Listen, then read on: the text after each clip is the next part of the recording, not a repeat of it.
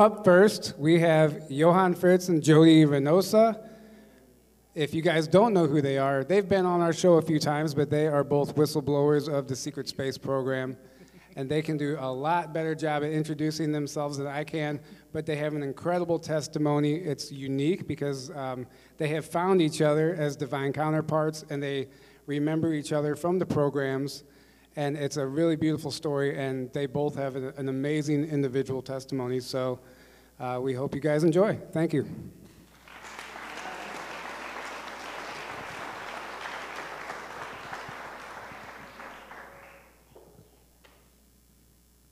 Good evening, everyone. Or good morning, good afternoon, good evening, I guess, if you're on the internet. Great, babe. You want to get over there? As some of you may know, my name is William Nutter. I came out, I guess, what, a year ago? 2 years ago with my full name because of some things that were going on. And the name that I was going by before that was Johann Fritz. Some of you guys may see the videos I've done in the past. Tonight, I get the pleasure and honor of actually helping my wife, who's never publicly testified about her testimony. We both have a shared testimony, actually, which is unique. We are finding people who are having this happen as they work through their stuff, which is what we do in our business. They end up finding each other and reconnecting, that idea of reconnecting. You talked about love earlier, that feeling of heart space, right? We're helping people refine that. So I get the pleasure and the honor of helping my wife do that tonight. So, thank you hello. so much. Secondly, can you tell we're getting emotional up here because we can feel the love so much. Yep. I just have to say that when we had that meditation, I could see this centering rose. It was this beautiful gold rose, and it was anchored to the center of the earth, and this beautiful golden light just encapsulated everybody. Yep. And it was absolutely gorgeous, and there was so much love radiating from you and from your heart space, so thank you so much. And before we get started really quickly as well, I want to say something to the people in this room who have, you guys may know some of Jody and I's struggles over the last couple of months. To those of you that have helped us, that have given us donations, that have tried to help us in different ways, there is no amount of thanks I can give you to thank you for what you've done. So I'm telling you verbally thank you. Jody is saying thank you.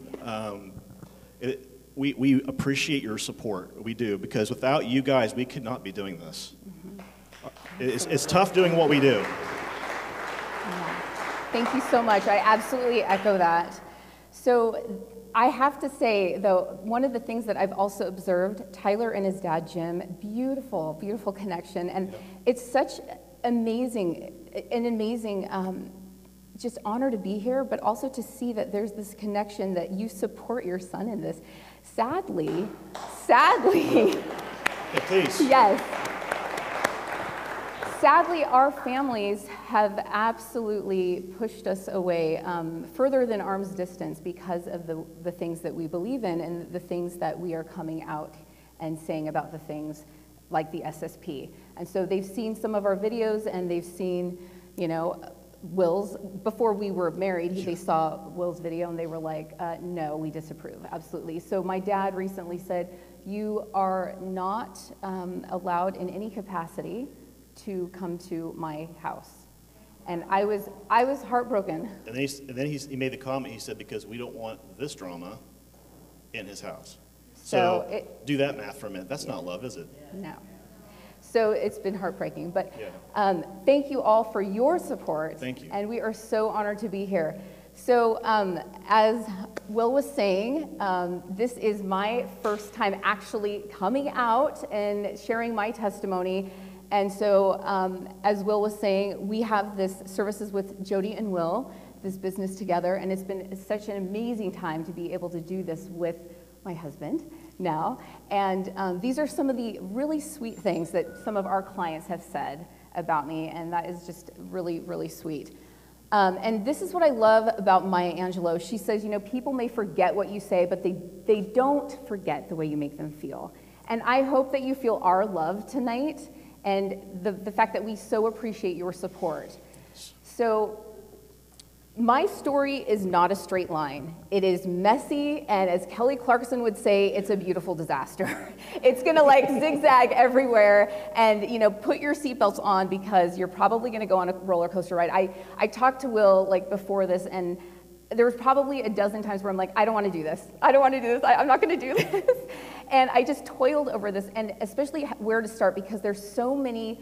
I mean, I could start from, my younger years and everything that happened there, or I could start from, when the movies start and it's really dramatic and you're at this one part and you're like, okay, well, I can start in my adult life. And, well, there was this time when, I was at the Senate steps with Senator Ted Cruz and he just like yelled at those, scientists about global warming, and that literally happened in DC.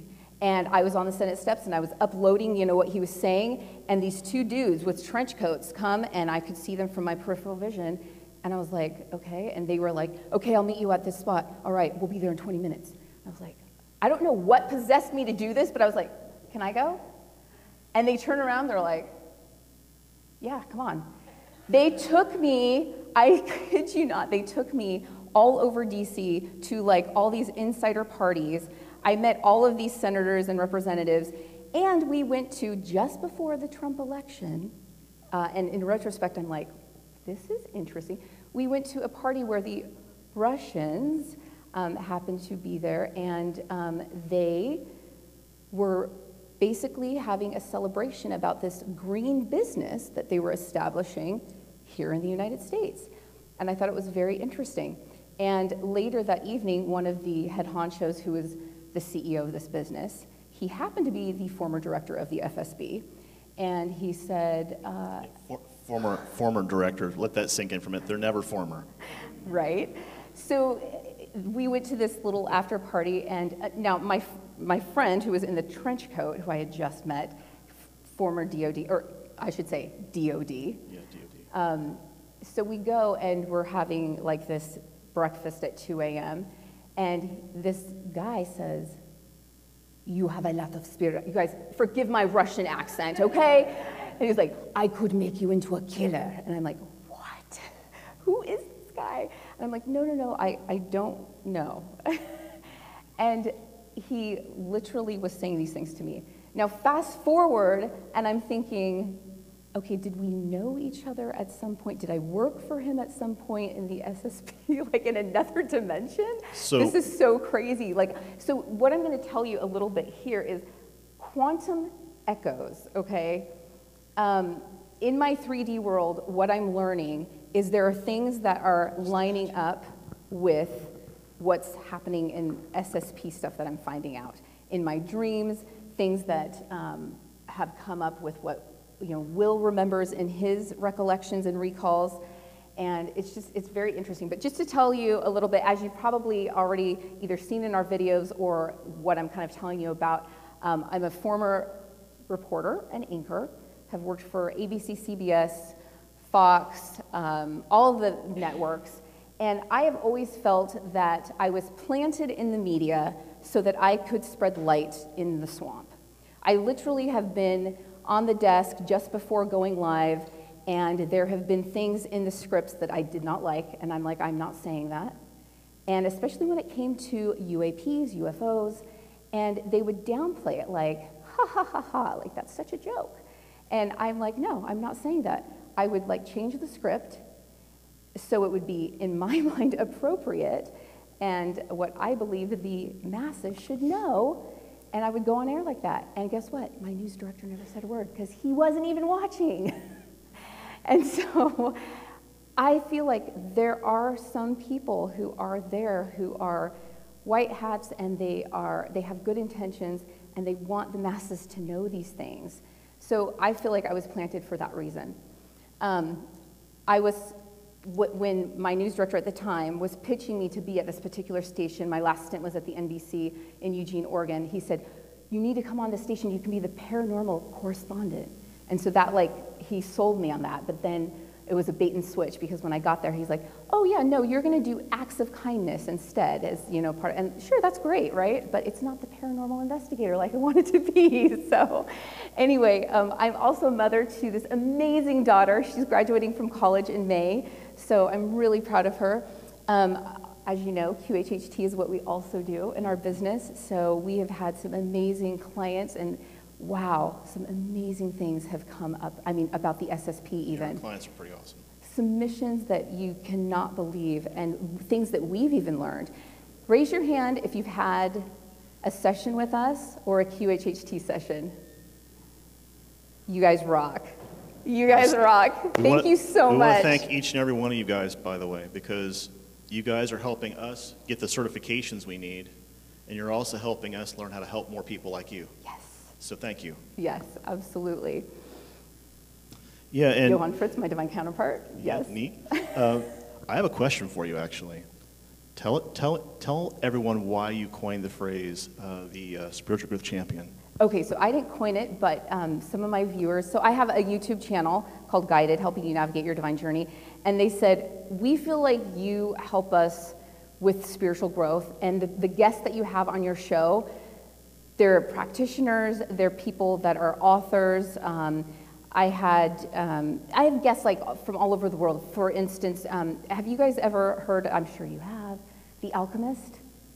Yeah? Okay, love that book. So there was an author who helped publish The Alchemist. He then later on wrote a book called The Secret of the Alchemist. He was on my show. Then we have former CIA remote viewer from Stargate Project. He was on my show. And just everybody brings like a different story. Sean Stone was one of my first guests. I mean, his dad he just interviewed Putin like, what, 15 years ago? No, 6 years ago, yeah. Okay, 6 years ago, but the documentaries were If you guys on, get a chance to check Yeah, out watch the that Putin documentary, interviews Putin with Oliver interviews. Stone and Vladimir Putin, strongly recommend it. It paints a very different picture than what we're currently seeing in the media of Vladimir Putin. And every single person in this room, if you're watching those videos, you should be asking questions, what the hell is the media telling us this for? Because this is not the guy we're seeing on the camera talking to Oliver Stone. So yeah, just as a very side note. different take on everything. So yeah, that's where the Spiritual Growth Champion came in. And if you guys haven't subscribed to my show, I get to pitch this. So go on Jody's Gems on YouTube and Guided, helping you navigate your divine journey. And I'm excited because I really want Tyler and Aaron to be on my show. And I've had my husband on the show, and we're going to do more series as well. Yeah, we've got some videos coming out with Jody, giving the rest of her testimony in more detail. You guys, if you guys have not subscribed, please do. We've been putting a lot of that stuff on YouTube, right? We also have our services page on Facebook, Services with Jody and Will. We also have a discussion group in there. So yeah, if you guys want to like and subscribe, please do. And move on. Okay, and as I was saying, I feel like quantum echoes are like breadcrumbs leading us to our truth. So if you start collecting and writing down, okay, where are these bleed-throughs coming through? Whether it's in my dreams, whether I'm going to a certain place, whether it's like Sedona or wherever, and you start having these strong feelings. Why am I having these strong feelings? Why is this place resonating with? Why, when I meet this certain person, is there such this strong feeling?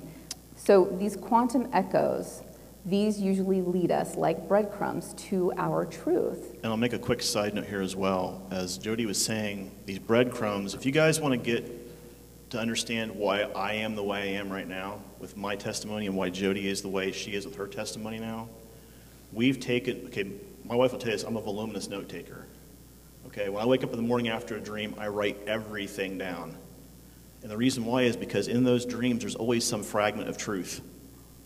And you have to figure out your job as the person who's viewing that dream is to figure out what your truth is. And you start seeing the patterns There are and the certain themes, patterns, yes. and they mean something. So with my journey, usually like the hero's journey, Joseph Campbell's hero's journey, something usually happens, right? A death, a divorce, a terminal illness, something happens where the rug's ripped from under you and like life just goes to hell. And you're like, okay, what do I really believe? What is up with everything? That catalyst for me was a very difficult divorce. And like many of you who know tarot, the Tower card in tarot is like that. It's like everything just crumbles, right? And then it's like the death, the rebirth, and then the resurrection where you have to build again. You have to figure out, okay, what is my life all about? So I was raised in the LDS church. I even went on a mission and everything. After this divorce, I was like, I don't even know what is up. I don't know what's what. I don't know what I believe anymore. I know I believe in God. I know I believe in spirit. I left the church even for a little while. And there was a time that I was actually, a friend invited me to church. I was sitting in church, and spirit kept like nagging at me. Go talk to your bishop. Go talk. And I'm like, no. And it was like 4:45 in the afternoon. I'm like, no way. No, I'm never going back. And just kept pestering me. Finally, I'm like, okay, fine. Nobody's going to be there, but I'll go. So I went, and he goes, oh, we've been looking for you. And I'm like, oh, great. So then 2 weeks goes by, and they come, and he talks to me. He goes, so tell me your story. Like, what exactly has happened and all of that. And I tell him. And because there was a 10-year custody battle. I mean, this was hell that I went through. And I was just questioning everything from the power structures to my life to everything. And I tell him, and he goes, well, would you be okay with teaching the women in the church? And I go, what? I'm like, I have very unorthodox views about things. I mean, like, I'm not like an in-the-box like type of thinker. Like, I don't really believe in like the normal things. And he's like, good, that's exactly what we need. And I'm like, what?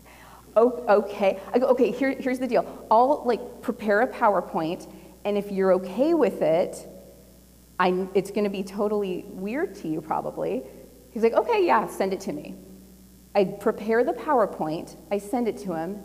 He's like, yes, love it. What, okay?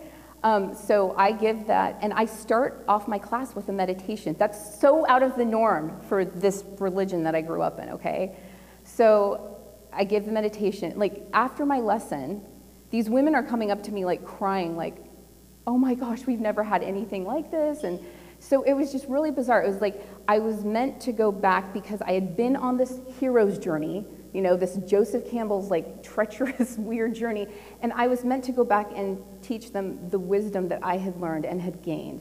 And there's so many differences now, and this particular group of women, they believe in different things out of the box, and things are changing. And so I think there are things like you, people like you, you guys are meant to be where you are, and you're meant to change and shift things. You're meant to rattle things up and do things different. So if you have that fixed mindset, like, I'm never going back there, I'm never doing this again, please reconsider. Because there's a reason you go through things, and then maybe you're meant to go back there's something you will say. Everybody has that, and I've said this on our videos before, everybody has that unique signature note that you can emanate to the choir of humanity. And so that is something that is needed right now. And you don't know how that's going to shift somebody's life, how that's going to change somebody's life. So please, play your note in full. Regardless of your religion, I strongly urge you, if you're a Christian and you say that you're Christ-like, Christ was a radical. Muhammad was a radical. Buddha, radical. Gandhi, radical. All of these men. And some of the women that were there with them as well. Mary, Sister Teresa, all radicals. That's what you're being called to do in your spiritual walk, is be radical, shake the world. Yeah, thank you very much. Yeah. So here's little baby Jody. Baby Jody. So the reason I have these pictures is because even at a young age, some very interesting things started happening. I was seeing things and feeling things that other people, like my parents, weren't seeing, and they would question me about. And I remember I felt very different in my family. I would say to my parents, you guys aren't my real parents. Like, I want to go to my real home.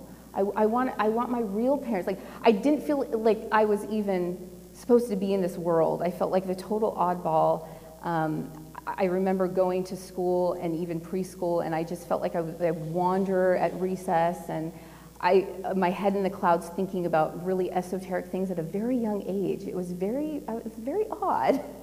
So I also had a near-death experience at 5. I had a very high fever, and one night I was like in between dimensions, and I remember I kept calling for my parents saying, why are you yelling at me? You're so tall, and you're yelling at me. And my dad came in the room, and he's like, we're not yelling at you. Go back to sleep. It's okay. And what I was seeing, I was on a ship, and I was seeing these mantid beings and people with lab coats, or I call them doctor coats, around me. I was on a stainless steel bed, and I had a reading later, and she said, you were going to die, and they were trying to help you stay incarnated in this dimension, in this life. Yeah, for your mission here, right? Right, to stay on mission here. So there was that time, and then there was a time when I was a newborn where there was about 25 newborns in the hospital. I was born in a hospital near McClellan Air Force Base. My dad was in the Air Force. And there were about 25 newborns. There were only 3 newborns, though, who stayed in the hospital because of a high fever. I was one of them. And apparently, twice, they did a spinal tap on me. That's so crazy, right? And I'm thinking, okay, were they trying to get DNA? What really was going on here? So we did have that confirmed by Peter the Insider that there was a doctor who indeed was doing, apparently, experiments on newborns and young children. And I was abducted then, and apparently also got nanotech, some tech language into my brain via, what was it, goo, some type of rainbow goo or something. Yeah, Dr. Daniel McKenna, right? Yeah, Daniel McKenna is the guy As a side named. note, as a side note, by the way, just real quick, the middle picture, if you guys look at baby Jody there, right? Cute little baby Jody. That's the way I was introduced to her in the programs. Yeah. I knew her from that age. From 3-year-old Jody and 5-year-old Will, that's how we met.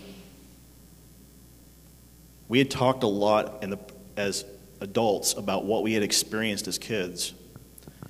And it wasn't until I saw that picture when she pulled it out one night and I started to cry. Because I knew what I experienced was real. Because He's like, that's the girl, that's the girl. I was like, how do you know her? And she's like, that's me. And I'm like, wait, what? So there's that moment of recognition. It's like, this is the person that went through all this same garbage with me. They went through the exact same experiences I did. You've heard, some of you have heard Tony. Put your hand up here, Tony, in the back. Mr. Rodriguez. Some of you guys have heard Mr. Tony Rodriguez's testimony about how kids are treated. Some of you guys have heard James. If James is here, put your hand up, James, where you are. There you go.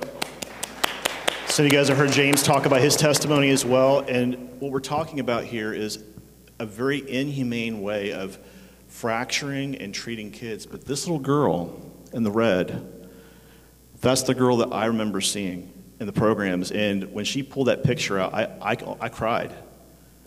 Because there's that moment where I'm like everything, that confirmed every single thing that I had known about the programs. In that one brief instant, done. Do you want to share the Tonka cards? So yeah, another memory really quick. The way that they pair up people in the programs, and they create what they call twinning effects, or they look for divine counterparts, right? You hear Joni and I using that phrase. Is they're looking for people that come from the same soul group that are also psychically in sync. Right? They think the same way. They do kind of the same behaviors. And they do that because as command pairs, it reduces the amount of time aboard ship to make certain decisions. Initially, like Jody already knows innately what I'm going to do. Before I do it, she already knows, Will's probably going to say this, so I'll just go ahead and start doing that. It reduces the amount of time I have to do to give her an instruction. And when you're in heat of the moment decisions, every single second counts. That's what they've learned in the programs. So they've learned how to hotwire people, call it that, right, to be synced up that way. Now, the twinning program is an artificial way of doing that. What Jody and I are, we're divine counterparts, which is the way it naturally occurs within the soul system, right? We come from the same soul group. We've been through a lot of the same iterations in terms of the people we've kind of went through soul life-wise. And so Will brings up a really good point, because we had the question, were you guys artificially put together and twinned in the programs? And so Will's like, actually no, because we were in the same soul group. Right. And so it just happened to be a bonus that we were actually twinned in the programs as well. Yeah, and the way they found it out with us was that as kids, There's the guy I talk about. Some of you may have heard me mention this guy's name, Dr. Joel West. He was one of the head architects, along with Dr. Adie, who we'll get into in a little bit, for MKUltra. And he was doing a test. They'd have us come into this toy room, right? And essentially what they would do is I called him Mr. Simon Says. Basically, when you walked in the room, you guys know Simon Says. How many people played that game way, way back, right? He was Mr. Simon Says. So when you walk in the room, you could not touch anything until he gave you permission to, in fact, touch the toy or do whatever. You had to actually ask him for permission to do so. So I would ask him, can I play with the toy? And he would say, yes. And my number in the program was 3. So he'd say, yeah, go ahead, 3. You can go ahead and do that. I liked Tonka trucks. So how many of the guys here like Tonka trucks as kids, right? How many of you guys play with them? Yeah, right? So And women. And some women, right? So I was playing with Tonka trucks, and the first girl they tried to pair me up with, abysmal failure. Then they bring Jody in, little baby Jody over here. They bring her in, and immediately we sunk up. And the fact is they give you this injection to amplify your sonic abilities. So what happens is this light blue shot is essentially creating the amplified psychic twinning effect, but it's also amplifying what's already there, right? And in this case, what happened was, as I'm moving my truck, she's already moving to where I wanted to go. Every single time. We're already moving. Anticipating maneuvers, anticipating trains of thought, anticipating decisions. And immediately I heard Dr. West go, 3 and 11 are good, because Jody's number was 3. Or 11. He was 3, I'm 11. 11, sorry. 3 and 11 are good, put them in the same cage, which they moved us to this cage called cage number 16 at that point. And that's how I remember meeting her. So you may have heard me in some of our videos talk about how 7 and 11, those numbers have followed me throughout my life. It's crazy. So we were in cage 16, which equals a 7 in numerology, and then I was number 11, so it's a little wild. On my birth certificate, my name even equals those numbers. It's very odd, so yeah. Wild. Some of you have taught, and we're finding this through QHHT as well with some of our clients. It's more widespread that the surrogate program is actually alive and well. So my mom was actually in the surrogate program. She had a bunch of miscarriages before she had me, and I think those miscarriages were actually, babies that were then put in. So there is some discussion around what is Project Surrogate, right? And Jody and I, when we talk to our clients and we're doing QHHT, we're hearing one element of it, but we also know the element that we also have seen, right? And some people in here, if some of you have done sessions with people like James, like Suzanne and others, when you're going under hypnosis, you see these situations where the person's talking about things that can't quite be explained, quote unquote, explained. How many people like to deal with things that are unexplained, right? And we're all here to talk about that stuff, right? And you're not crazy. And you're not crazy. We believe you. But what we found is this Project Surrogate, essentially they're trying to put someone's soul into a baby's body to re-inject them back into the system, kickstart them again. And that's happening. We're finding it's actually becoming more and more widespread because they're trying to keep a certain number of assets in play. That's the phrase I'll use. And the Alliance people that I've chatted with say that's on purpose. They're doing that strictly on purpose. The problem is that we get into this whole idea around karma. Some folks here who may be Hindi, you know the term we talk about karma and your dharma, which you have to kind of work through in this lifetime and the next lifetime. How do you do that when a part of your soul, a fragment of your soul, is constantly being re-interjected back into the world, right? So you have this whole idea around it's not really a natural frame of thought or frame for the soul to be with the way they're doing it. And surrogate essentially means that your parents are donating the DNA. There's a fragment of you or a soul being injected into the body that's not naturally in that family tree. Mm-hmm. And so when we actually did a QHHT session, Will had me under, I could actually feel the trauma going on in my mom's stomach. In utero. It was crazy. So the trauma with me started way, way early on. And I remember getting I even heard it on the recording, I got very emotional. And now in QHHT, you can step out and be an observer. You don't have to feel anything. You don't have to feel any pain, nothing like that. But for a quick little spit. I just felt it, and I felt the emotions of it. It just was flooding in. I was like, oh, whoa. And, you know, he reminded me, you don't have to feel it. You just can be the observer.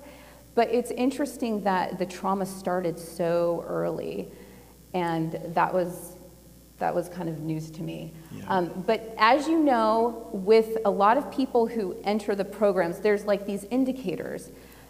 For instance, there's, you know, DNA or family lineage. Usually there's some type of competitive nature. The psychological disposition, right? You guys have heard me talk about this probably in my testimony, where either they have this aggressive tendency or they tend to be like overachievers. I mean, my wife's got 5 degrees, I've got 5. I mean, how can you get more overachieving than that, right? Let's make a wallpaper, right, of the degrees. But the point is they like people like this because essentially they know these people will not back down from a fight. If you give them a challenge, they're going to meet it head on and crush it. And that is exactly the kind of people they want in the programs. That doesn't mean that you were always that way, like Correct. in this realm. Right. For instance, you know, like I was telling you before, I was kind of that nerdy kid who I was picked on, and just to give you a little insight into my family growing up, so we were this, you know, religious family, and we'd have this thing called family home evening on Monday nights, right? So we'd start off with a prayer, or we have a song, right? Jesus loves me, this I know, right? And then we'd have a prayer, like, okay, let's make sure we have harmony in the home. Amen. Okay, let's teach Jody how to fight. Oh my gosh, really? My mom was like, no. So yeah, no, but my dad really did, because he was like sick of people like picking on me. So it was like 6th grade, and I learned how to fight. My dad's like, okay, make sure that she throws the first punch. I'm like, what? I'm like, no.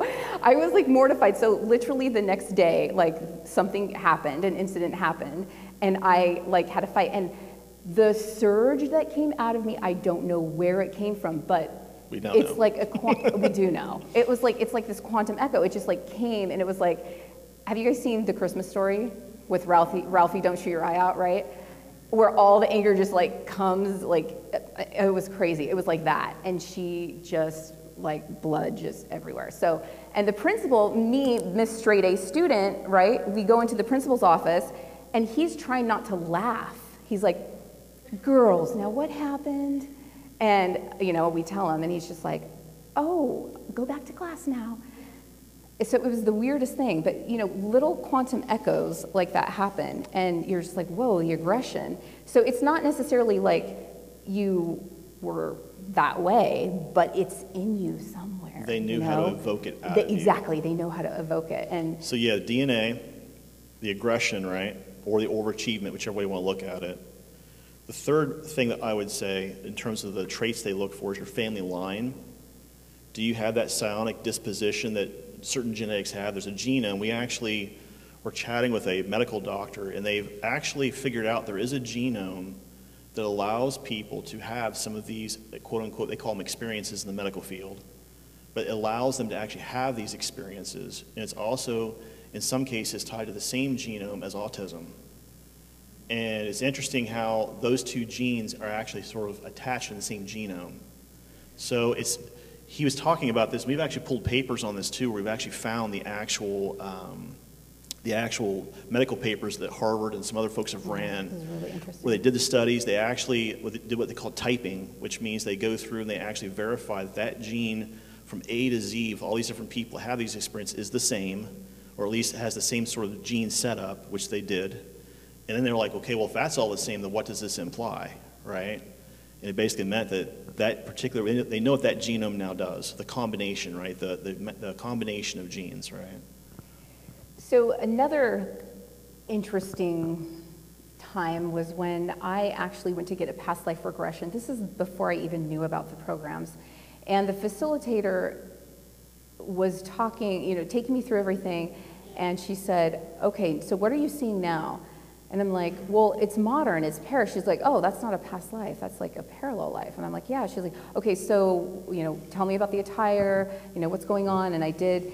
And I'm like, she goes, well, does the person have a name? I go, yeah, it's Victoria, for victory. She's like, oh, that's interesting. And later, after I learned about the programs, I learned that this was one of my alters. So this is, the reason I have 3 pictures up is because I couldn't actually find the like exact way that she looked. This is what she was wearing in my past life regression. This was her haircut. And this was the bag that she had, okay? So she was carrying this document, this like attaché bag, like carrying documents. She was like in a hurry. I just remember, oh my gosh, she's in a hurry. She's trying to go to this building and she's trying to deliver documents. So later, when Will and I get together, he like fills in the blanks for me because he remembers this too. He remembers a memory like this. And something else too, guys, just really quick. These are the buildings that I went in to deliver documents. Yeah, So if anybody has anything similar, this was actually the area in Paris. And what we're trying to get at here by showing you guys the pictures of where this stuff transpired is because it's very important when you're trying to reconstruct, rebuild memories, you're trying to pin certain pieces of information down. You know, Tony, you talked about in your program how you rebuild like your timeline and rebuild certain situations, right? We do the same thing with QHHT, and we also do it within ourselves in terms of us talking with each other, because it's very important to like figure out, okay, when exactly and where exactly did this transpire? And what I tell people is I always tell them to start on the environment first. You look around, in that dream, look around you. What's going on around you? Because the environmental stuff sometimes usually isn't made up, but it might be a little messed up, is what the term I used, right? In this case, Jody remembered that she was in La Defense de Paris, the business district. Now, in the memory I had, it was the same area, because I remember that middle building, that arch you see down there, because I drew it. I drew that arch when we were talking about it. And I was like, that's where I know this location occurred. And all of a sudden, we're like, wait a minute, I remember that too. That's kind of weird. And then we start kind of filling in the details just from the environment first. And then that's when I tell her, she's like, well, why do you have those memories? And I said, well, one of my alters, Victor, was in that location. Now, I haven't talked much about Victor, and we will be talking about him in a little bit. But this was one of the first times that we had a joint memory in terms of like actually in the programs, right? Our alters had been hired through a company called Kruger Mercenary Corps to actually do a certain job on planet. And Jody was the one who, we would call her the runner in this case, actually running these documents, ferrying these documents for the job. So. Later, I also had a dream, and in that dream, I was being escorted by two men in suits, like MIB type suits, and they were escorting me to a woman who was at a desk, and she's handing me a file, and she says, okay, will you take the job? And I'm like, I don't know. I look at the file, I'm like, okay. She's like, okay, great. You need to now go talk to this gentleman in the next office. And I said, okay. So I get up to go, and she goes, no, sit down. She presses a button, and it's like the whole entire like desk and where I am just shifts over, and it's like I'm over in his office. And I'm like, what in the heck? I just remember in the dream going, this is high-tech stuff. But I was there, so it's just bizarre. Okay. So just trying to put all the pieces together. These are just some of the same. And Victoria. Okay, so another part of the journey was I was doing a lot of research about Montauk and mind control. And I was like obsessed with this stuff. And I'm like, why am I so obsessed with this? This is just crazy to me. So I started researching Dr. Ross 80. Who the CIA put him on a project, a sub-project, MK Ultra 119.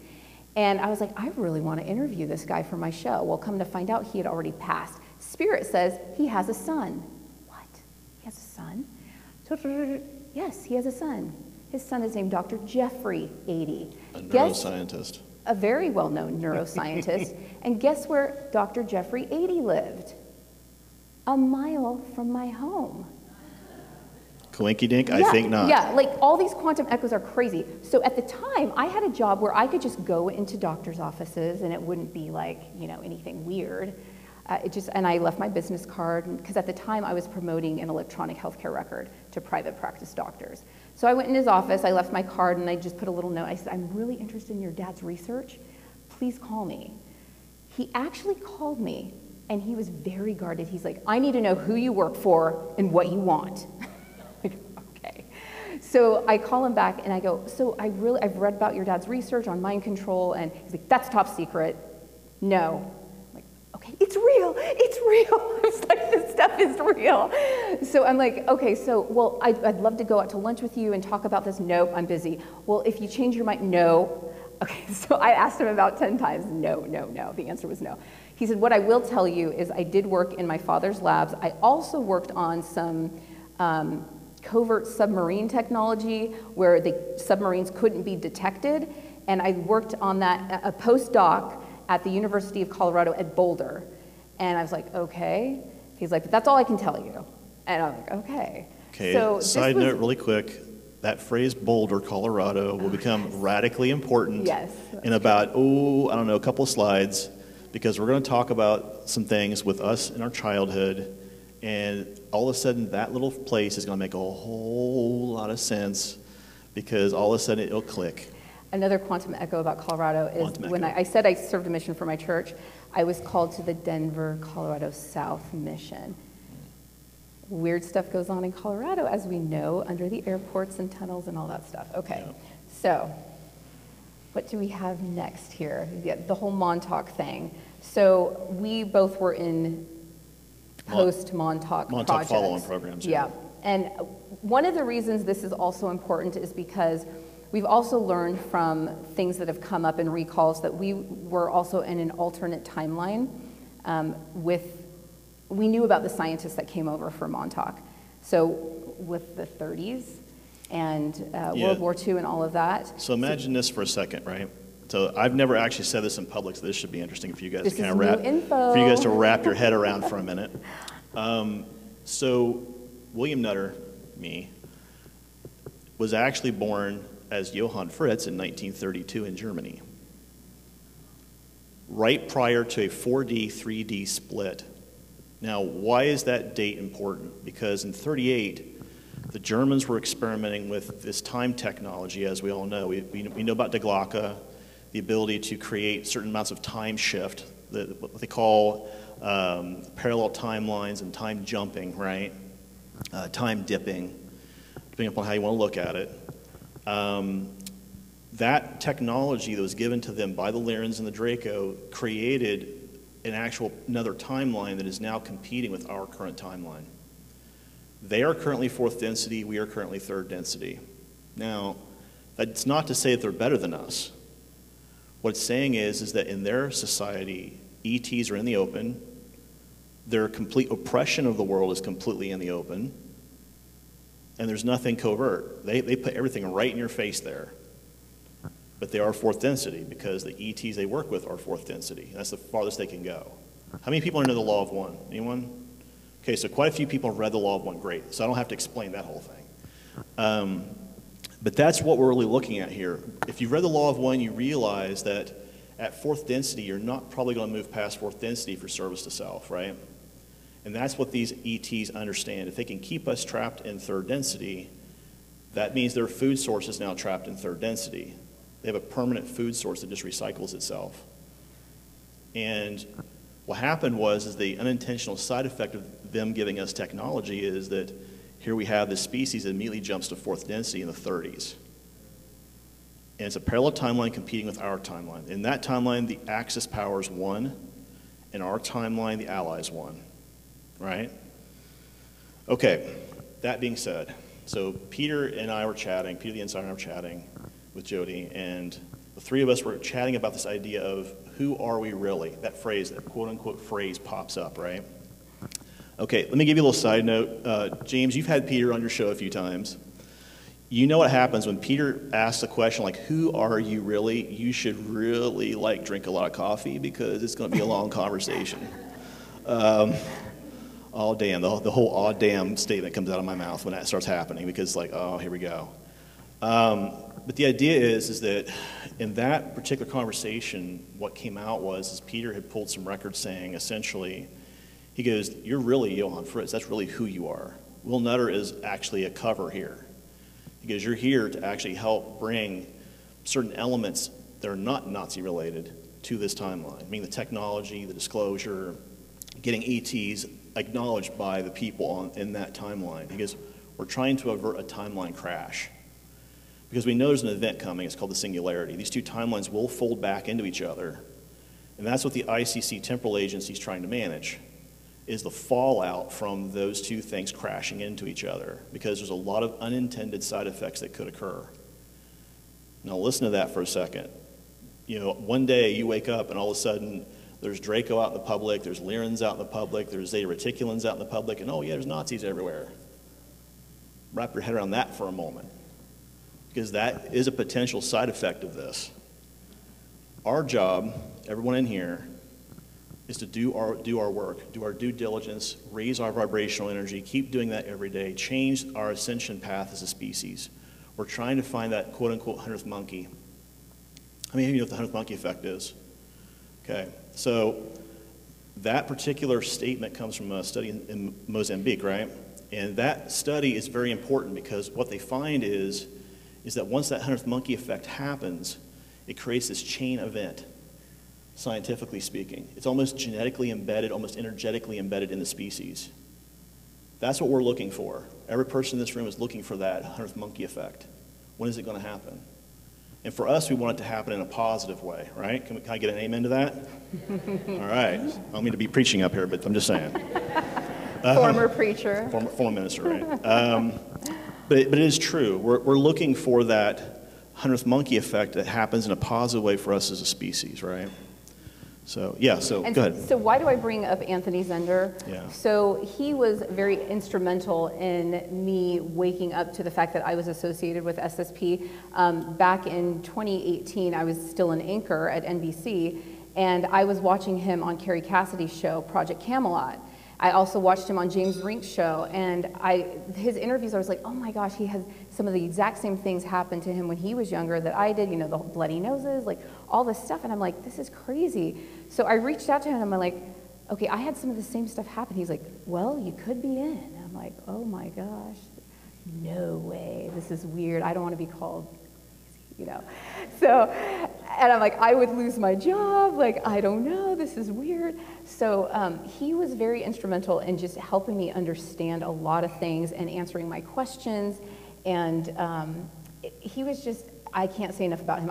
I have recalls of being on missions with him as well. Yeah, and Anthony and I served together. He's also a Marine like me. Mm-hmm. And we also both served together in Kruger. So. Yeah, in fact, I have a memory of Anthony in that alternate timeline. I think I've shared this on some of our videos, but I was basically undercover. I was serving drinks to Hitler's senior officers. They were in a big office room, what do you call that, boardroom. And I was going in and I was trying to eavesdrop on what their plans were.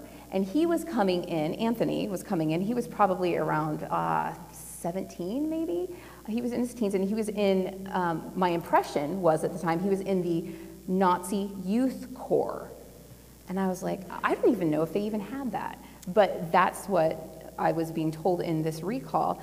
And he was also undercover trying to get information. So the location that he also remembered, by the way, how many of you guys know World War II history? There's probably a few buffs in here, right? If you guys know of a place called Berchtesgaden, which was the place that Hitler and his command staff would kind of hide out when they were trying to make big decisions, that was the location that Anthony pointed to, and he didn't even know what it was at the time, but he pointed to it saying, I believe this is the area where it was. And I'm like, well, the only place in that area that I know of during World War II where Hitler would have been Berchtesgaden.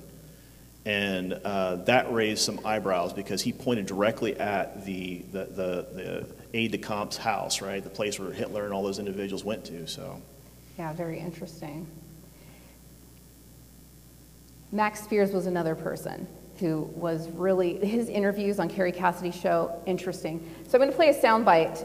Hopefully you're going to hear it. Let's see if the sound is up. Hopefully it is, or maybe we can get the microphone close to it. I don't know.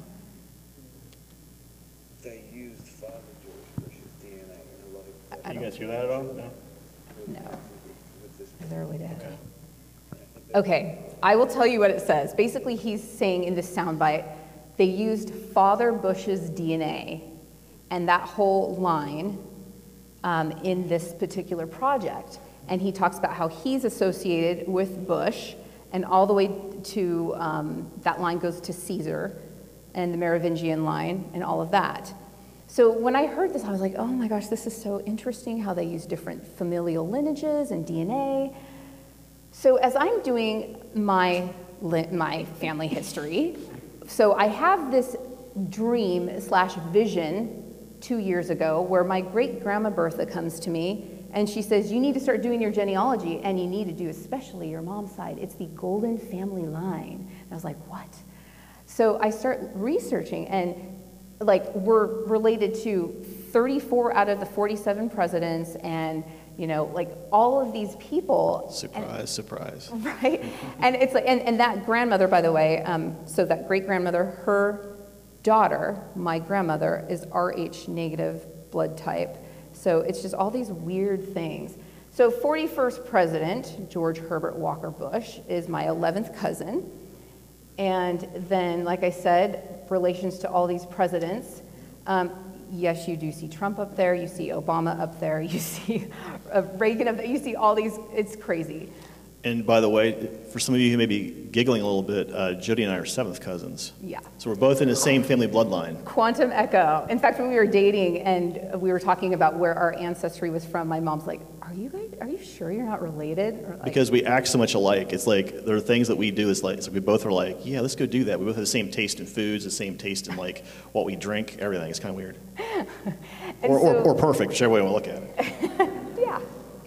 So as far as royal relations, like the most recent that I just brought up is, Lady Diana. So I'm related to the Spencers, the Mountbattens, and them. So she's my 12th cousin, one time removed. So it's very interesting to me how these lineages are in certain projects. I know that guy. Hey, you guys know him, right? I know that Pretty guy. handsome. So then I hear Johann Fritz's interview on James Rink's show, on Quantum Pill Cafe, and I'm just like, okay, I know this guy. He looks so familiar, and I swear, like, I don't just know him, like, I know him. So I'm like, okay, by the way, that door, when he was talking about Monarch in one of his videos. Paul Serene, yeah. I was walking, I take nightly walks as I listen to some of these interviews, and Spirit says, oh, go take this road, a road I had never taken before. So I go walk down this road, and I see the Monarch Cottage, right as he was talking about Monarch, and I'm like, what is up with that? That is just so weird. And by the way, this building that we're talking about, when I moved to Cedar, Utah.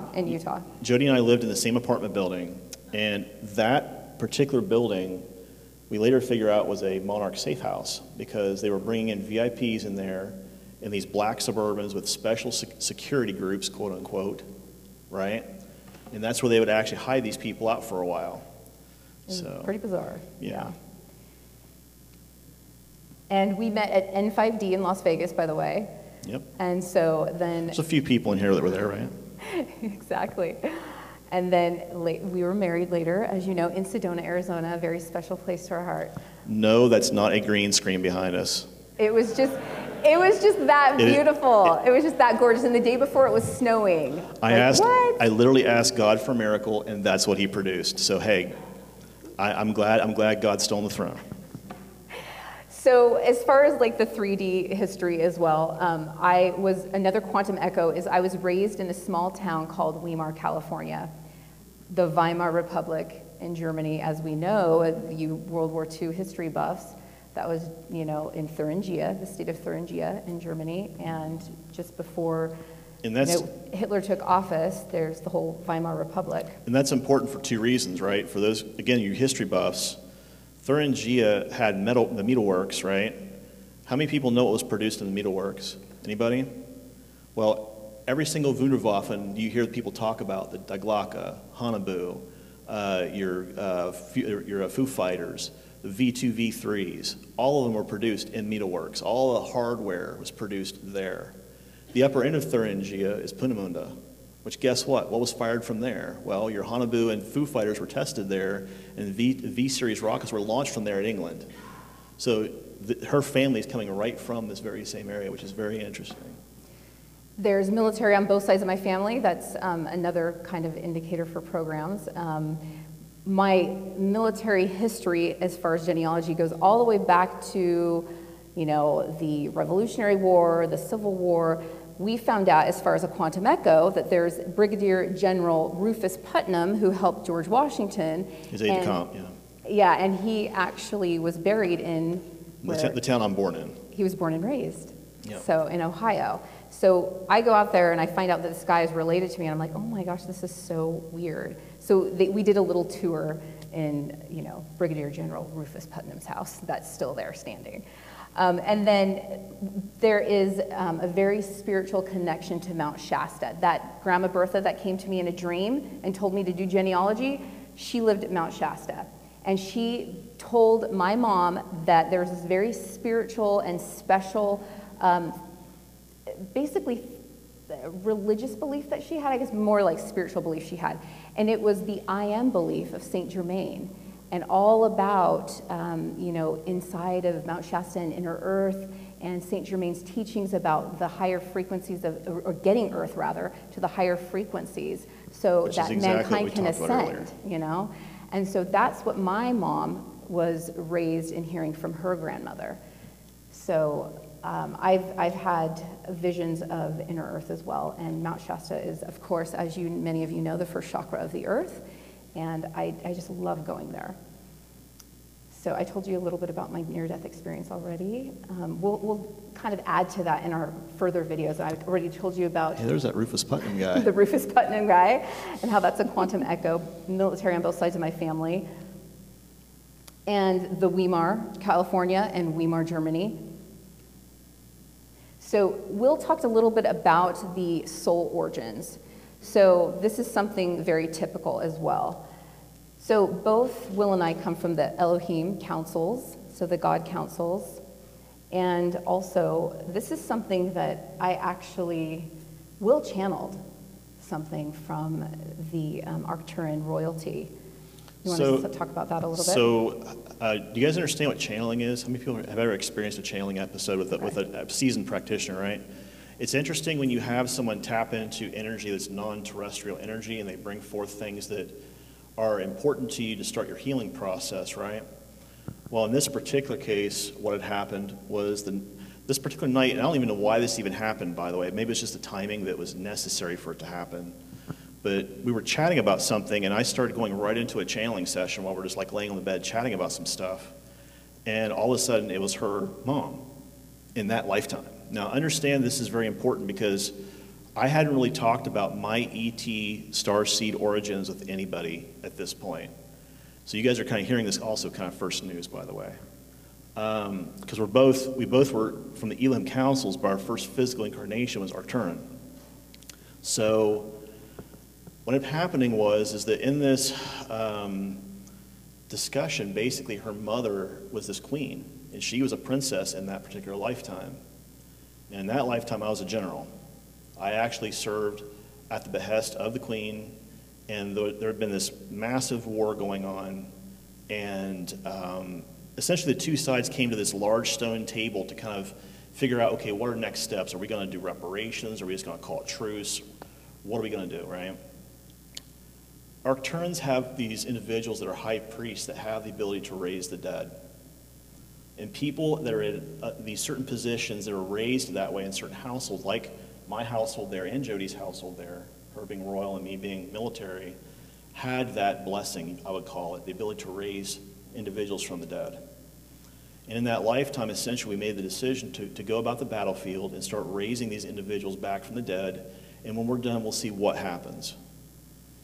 It literally stopped the entire war. Because all these folks that are coming back are essentially saying, I've seen the other side, I know what's up there, and we can't continue acting this way. It shifted the entire consciousness of that species. And we took that as kind of the beginning of a golden age.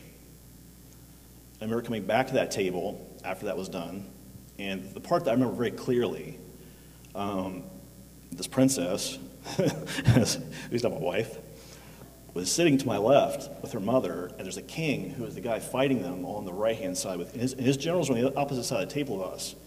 And my twin sister and I, we essentially were some of the most feared, I wouldn't call them warlords or generals, but we were in charge of our side of the battle. People feared us immensely. And this general said, well, in order to bridge this, you have to marry my son. Your daughter has to marry my son. And in that lifetime, she says, nope, I've already chosen my beloved. And of course, I'm sitting there looking at the other generals, and I'm like, okay, who's that? Right? And I look over, and she's looking right at me, and I'm like, oh shit. And so, yes, there's that moment, again, that moment of recognition where our souls, even in that lifetime, chose to be together in that capacity, right? And the reason why we're bringing this up is because we as humans have the ability to create this same level of shift here. How many of you believe that? That's a lot of hands going up in this room. So thank you. It's that choice, that conscious choice that we as individuals have to make a shift like that. We can create that shift. We just have to keep causing other people to also make that same choice shift with us. Christ said it, and so did Buddha. If you want to create a world where heaven, the idea of heaven, or a higher ascended place is here, then start acting like it's here. Because by your very actions, you're manifesting that into the now. You can create heaven on earth. Creating heaven on earth, It's yes. interesting, when we first met, I kept seeing this like energy of blue around Will. And I kept seeing, like, every time our souls would almost be in the astral together, it's like we would be surrounded in blue. And then now I know. It was like this Arcturian energy that kind of like bled over. So it's interesting. I strongly recommend checking out Vashta Narada's work. She does some great pictures of Arcturians. Okay, so as far as SSP goes, so in this realm, here are some of the skills that I was trained in. I still have these skills, some of them here that have bled over, like the clairs, the different clairs. In my work that I do now, I actually started studying with Intuitive Way, which is a spinoff of the Berkeley Psychic Institute. I started that in 2014 and started doing readings in the community and all of that, and that was a beautiful time. So I actually do a lot of rose readings, where that's looking at your auric field, where that's vibrating at that particular time. Are there any rips or tears in the auric field? I do chakra reading, or are your chakras balanced? I look at your spiritual abilities, because everybody has them. Yep. So where are they vibrating at that day? We go through all of those, and then I look at 3 past lives at that time too, in that rose reading. So among those things, we also do Reiki, we do QHHT, SIA readings, which is SSP, Information Access. So there's quite a few services that we have the opportunity to do together. And just for the record, some of you guys are probably looking at that right-hand column and seeing some stuff that you're maybe raising your eyebrows a little bit at. So understand that when I was on the patent, you guys have heard the story about me being on the patent, right? The USS patent, right? When I got promoted to XO on the patent, it was a decision made by the old man to basically staff this new ship. It was a stealth ship, the Franklin. And at that point, he said, I want you to pick the 20 of the brightest people on your crew that are on your shift, because he and I split shifts. He was taking one shift, I was taking the other shift, the CO and the XO. He said, take 20 of your brightest, and I want you to staff the Franklin. And I said, are you sure? And he's like, that's a direct order. And I'm like, aye, aye. Well, at that time, Jody was the MIO aboard that ship, and I actually chose her to become my XO aboard the Franklin at that point. So now you have 2 individuals standing up here before you that are both executive level officers, both in the SSP, right? And when I got retired, quote unquote retired, as a kind of an oxymoron, I actually was watching on video when they were doing what's called the ringing in. When you become a captain aboard one of these ships, they do what's called a ringing in process. So they take you into this room at the LOC, it's on the 6th level, large amphitheater, they bring all the captains in, and they basically have this individual ring a bell, and this person steps up behind him who's their XO, and they ring the bell as well, saying that they take on the responsibility of actually captaining that ship. That's their job. And it's a metaphor, right? But it's also like this decision they make. They have to do it publicly, saying, I take responsibility for this ship and anything that happens on it. I am the last stop, right? And I got to watch her do that before I was actually put under, so. I think a bleed over to that as far as a lot of responsibility. Me personally, I think being the oldest child in my family is a lot of responsibility. I have, so I'm the oldest of 4 kids. All right, so programs and teams. These are just a handful of some of the programs and teams. And we're going to talk about some stuff. We talk about the shared stuff now. We're going to that now. Yeah, let's absolutely. Okay. So some of you may have heard me allude to earlier this idea that Jody and I have had a lot of shared experiences from the time that we were kids until we're adults. Now, I want everyone to understand this. I have never, again, spoken about this in public yet. So this is all new to you, right? So you can kind of pat yourself on the back a little bit. The first thing we talked about was this caged experience, right? You heard me make the statement, cage 16, my number was 03, right? When we do our SIA sessions, one of the first things I will ask them to do is to give me the first 4 digits of someone's 16-digit alphanumeric identifier. That way I can actually track down the records and I know for a fact it's that person. Does that make sense to everyone? Okay, so that's the first thing that usually happens. The second thing that usually happens is that also tells me the cage and their number within that cage, which tells me they probably went through certain programs the same way we did. Now, why do they use these cages? Well, because part of the idea is they want to condition us. If they make it so that you no longer feel pain, you no longer fear death, you no longer fear starving, you no longer fear breathing, you no longer fear any of this stuff that most physical bodies fear, your ego fears, you're now actually very useful to them because you can't be killed, technically.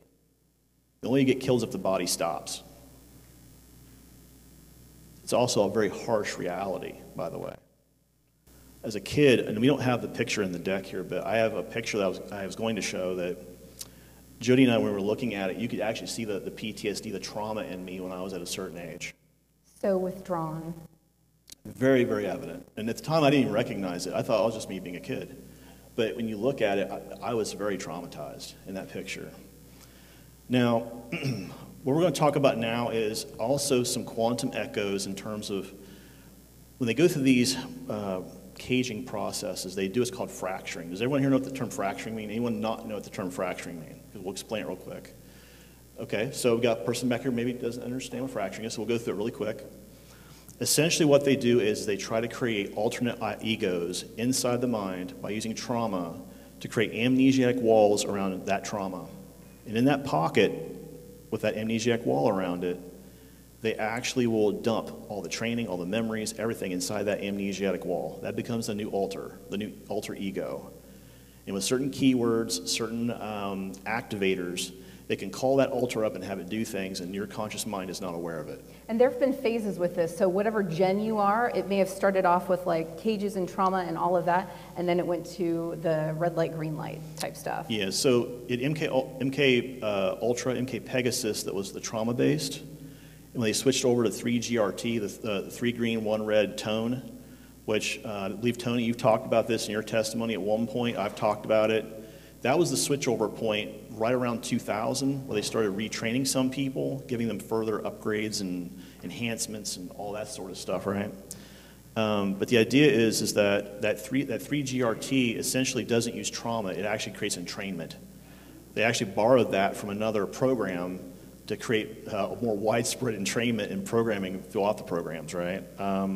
Okay, so now we're going to talk about this idea of how she and I know each other in the programs, right? Some examples of how this happened. The first one, again, I've not talked a lot about Victor. So Victor Kamkov was one of my alters. Yes, he has a Russian name. And you had Victoria. Go ahead and tell him Victoria's name. Victoria Kirilovich. Yeah. The first time that we actually were discussing some stuff that kind of showed up was this job that she had been put on where she had been sent to Russia. And her job was to actually infiltrate another organization called Murkov. Now, By the way, every time we see Putin's face, we're like, oh, yeah. whoa. It's okay, Pootie. So anyhow, how many of you folks have heard Peter the Insider, he's been on James's show a lot, talk about Murkov, the program called Murkov, right? Sasha Alexander Murkov, he was this crazy Russian scientist who basically tried to create groupthink super soldiers called Walrider, right? And the idea is if you have a group of super soldiers that are all acting together in thought, you can't beat them in battle. So making the scary scarier. One of the, in fact, as far as Walrider and Murkoff, one of the things that they used to do with me is they would hook up electrodes to my mind, and because I had the ability of like seeing in the future, and I could like visually see so in detail, they would actually make 3D maps of what I could see. So yeah, the term's called precognition for those of you who may not know that. So anyhow, she's sent in to infiltrate this organization. Kruger is essentially told that because she had been going to these clubs trying to find a way to infiltrate Murkoff, her alter had been killed. Now, the interesting part is that Kruger actually believed that, which I find unusual, but they did. They sent down Victor to go retrieve the asset. Now, his job was an enforcer, and you guys may have heard me talk about that term. Essentially, what an enforcer does is they're the people that kind of keep the rules. They're the people that kind of enforce the rules in the system, right? They also tend to become usually people in power within the programs as well because they know the structure of the programs. And Victor was one of these people. He was part of this group called the Hand within Kruger. And the Hand essentially were these literally hand-chosen people by Gabriel Kruger to do certain jobs. They were the fingers of the Hand, as it were, right? They would literally go out and do very specific jobs that Gabriel would have them go do. And in this case, he sent Victor down to retrieve this body. He said, I don't care if you destroy the body, I don't care if you bring it back, but do not leave it down there for them to use or find or do medical examinations on. That was the reason why they wanted it destroyed or brought back. Victor goes down, and what ends up happening is he ends up finding out that she's not quite really dead. She's actually very alive. Whoops. And all of a sudden, he sees her in a bar. He comes back up to talk to Gabriel. They reload some video footage, and essentially he sees her in this frame and says, you need to bring this asset home now. And he saw the frame through an ocular implant within Victor. Yeah, they do have those. Now, interestingly enough, as Victor goes to go find her, they tracked her to France. He goes to this Romanov, which, interestingly enough, she's got connections to the Romanov family, weirdly enough, or not weirdly enough. But when I mentioned that, I said, I remember him going to this Romanov family villa in the north of France. And she was like, well, I've got connections to the Romanovs. I'm like, what? And then he tracked her all the way to the south of France. And that's where he stepped into this Murkoff safe house. And in my memory, it looked like a bunch of gun fu, which I don't know if people understand what that term means. I don't know how many people know what gun fu means, right? You see people using guns and martial arts and all kinds of wacky stuff. He ends up taking out the Murkoff assets that were there.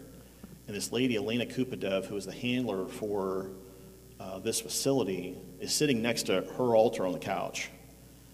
And that's the reason why I knew her face, because in that memory, I remember very clearly seeing Victor walk in the room and looking directly at her and saying, Gabriel sends his regards, pack your shit, let's go.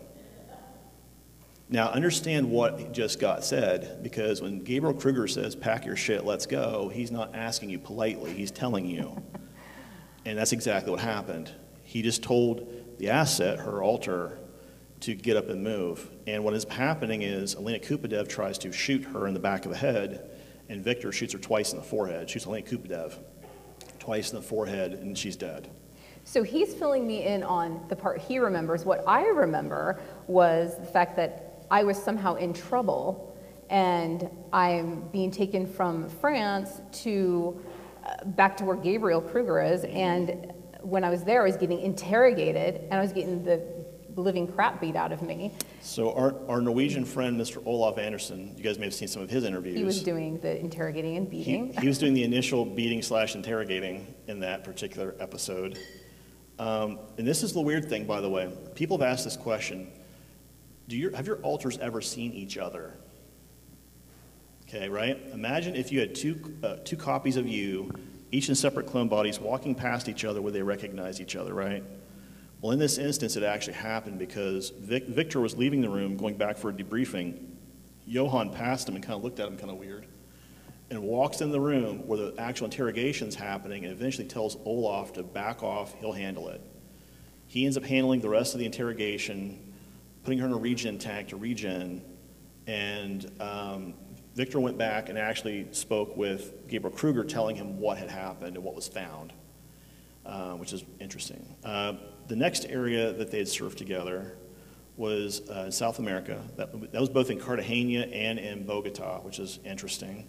I actually told Anthony Zender about this recall first, and then he's like, well, wait a second, I remember that too, because this is where I was, this is what I was doing. So it's interesting when you meet people who have had similar recalls or they can fill in the gaps for you. It's like, whoa, oh, okay, I didn't realize that was... Anthony was on the same team that we're getting ready to talk about. So understand that there are governments that do hire Kruger assets and other assets like Monarch and other groups to do certain jobs for them, right? Understand this is a business. How many people understand that these are corporations trying to make money and make resources, right? They don't care who they use. In this case, you've got a government, being Russia, that hired Kruger assets to do certain jobs for them. And what is happening is, in this case, is that we got flown via an aircraft to this location, and essentially the job that was going on was that her team, she had a fire team with her, we call it fire team, a 4-man team. And by the way, it's 4 people, not really 4 men, but the point is that it was her and Anthony and 2 other individuals that get on this bus. There's a political operative we had to kill on the bus. My guy Victor is actually up on a water tower with a sniper rifle, and he's watching that team. He's basically the eyes-on situation, watching what they're doing, and he's watching the OA. And essentially he tells her psychically, you need to hurry this up because down the road there's government forces and they're going to shoot the bus up regardless of what happens. Everyone on that bus will be dead. And all I know is that I'm with my team, and all of a sudden I just get this thought like, you've got to get all of these women and children off the bus right now, it's going to blow up. Yep. And I'm like, oh my gosh, so I tell my team lead, like, we got to get these people off now. And he's like, what? No, that's not part of the mission. Like, what are you talking about? I'm like, no, you have to believe me. We have to. It's like, okay. So he like calms to somebody else, and we get off, and right as we get off, the bus blows up. I didn't know there was this other person, the political person on the bus. I didn't know that Victor was up. So Victor there takes the shot. Taking a shot. He took the shot, kills the political operative, and then fires what's called a HERF round. Has anyone here ever worked with military hardware, military sniper rounds or anything like that? So, okay, well, there's a type of round they use called a HERF round, and essentially what it does is it actually will traverse through an object and then go off. It actually has an explosive charge in it. And Victor had used one of these HERF rounds inside the gas tank of the bus and caused the bus to actually explode. And when the bus went up, it actually solved 2 problems. It made it so the body was non-recoverable, and it made sure the guy was actually dead. So, okay. We're going to fast forward here a little bit, because I know that some folks have got some questions to ask us. And I think the dinner's setting in. Yeah, dinner is setting in a little bit, right? We apologize.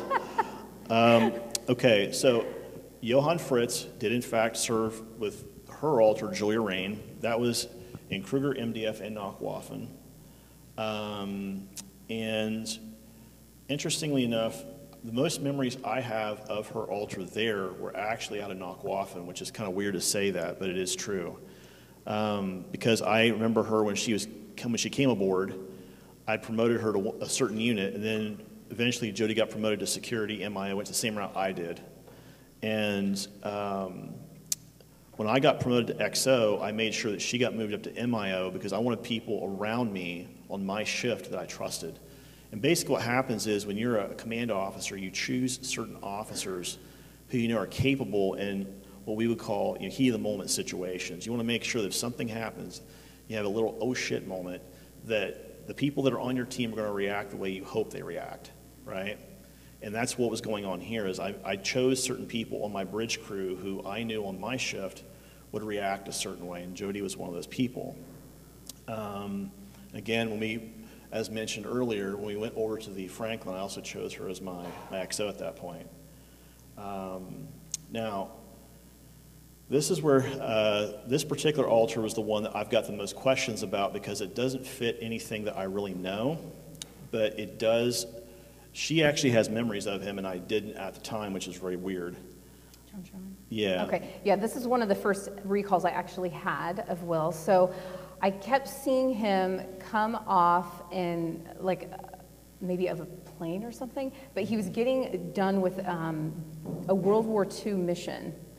And he was in khakis. Navy khakis, yeah. Yeah, Navy khakis. And I'm thinking, Navy? Okay, interesting. And I just remember he had like this really withdrawn look, almost like PTSD type look, like, oh my gosh, I've been through a lot. Can't even begin to explain to you what I've been through. And I just remember, and in that recall, I was his wife, and I didn't want to tell him that. We had barely started talking, right? And so in this recall, I'm like, yeah, and I saw you get off in khakis, and in that recall, we also had a son. And I'm like, oh, how do I tell him this? This is kind of weird.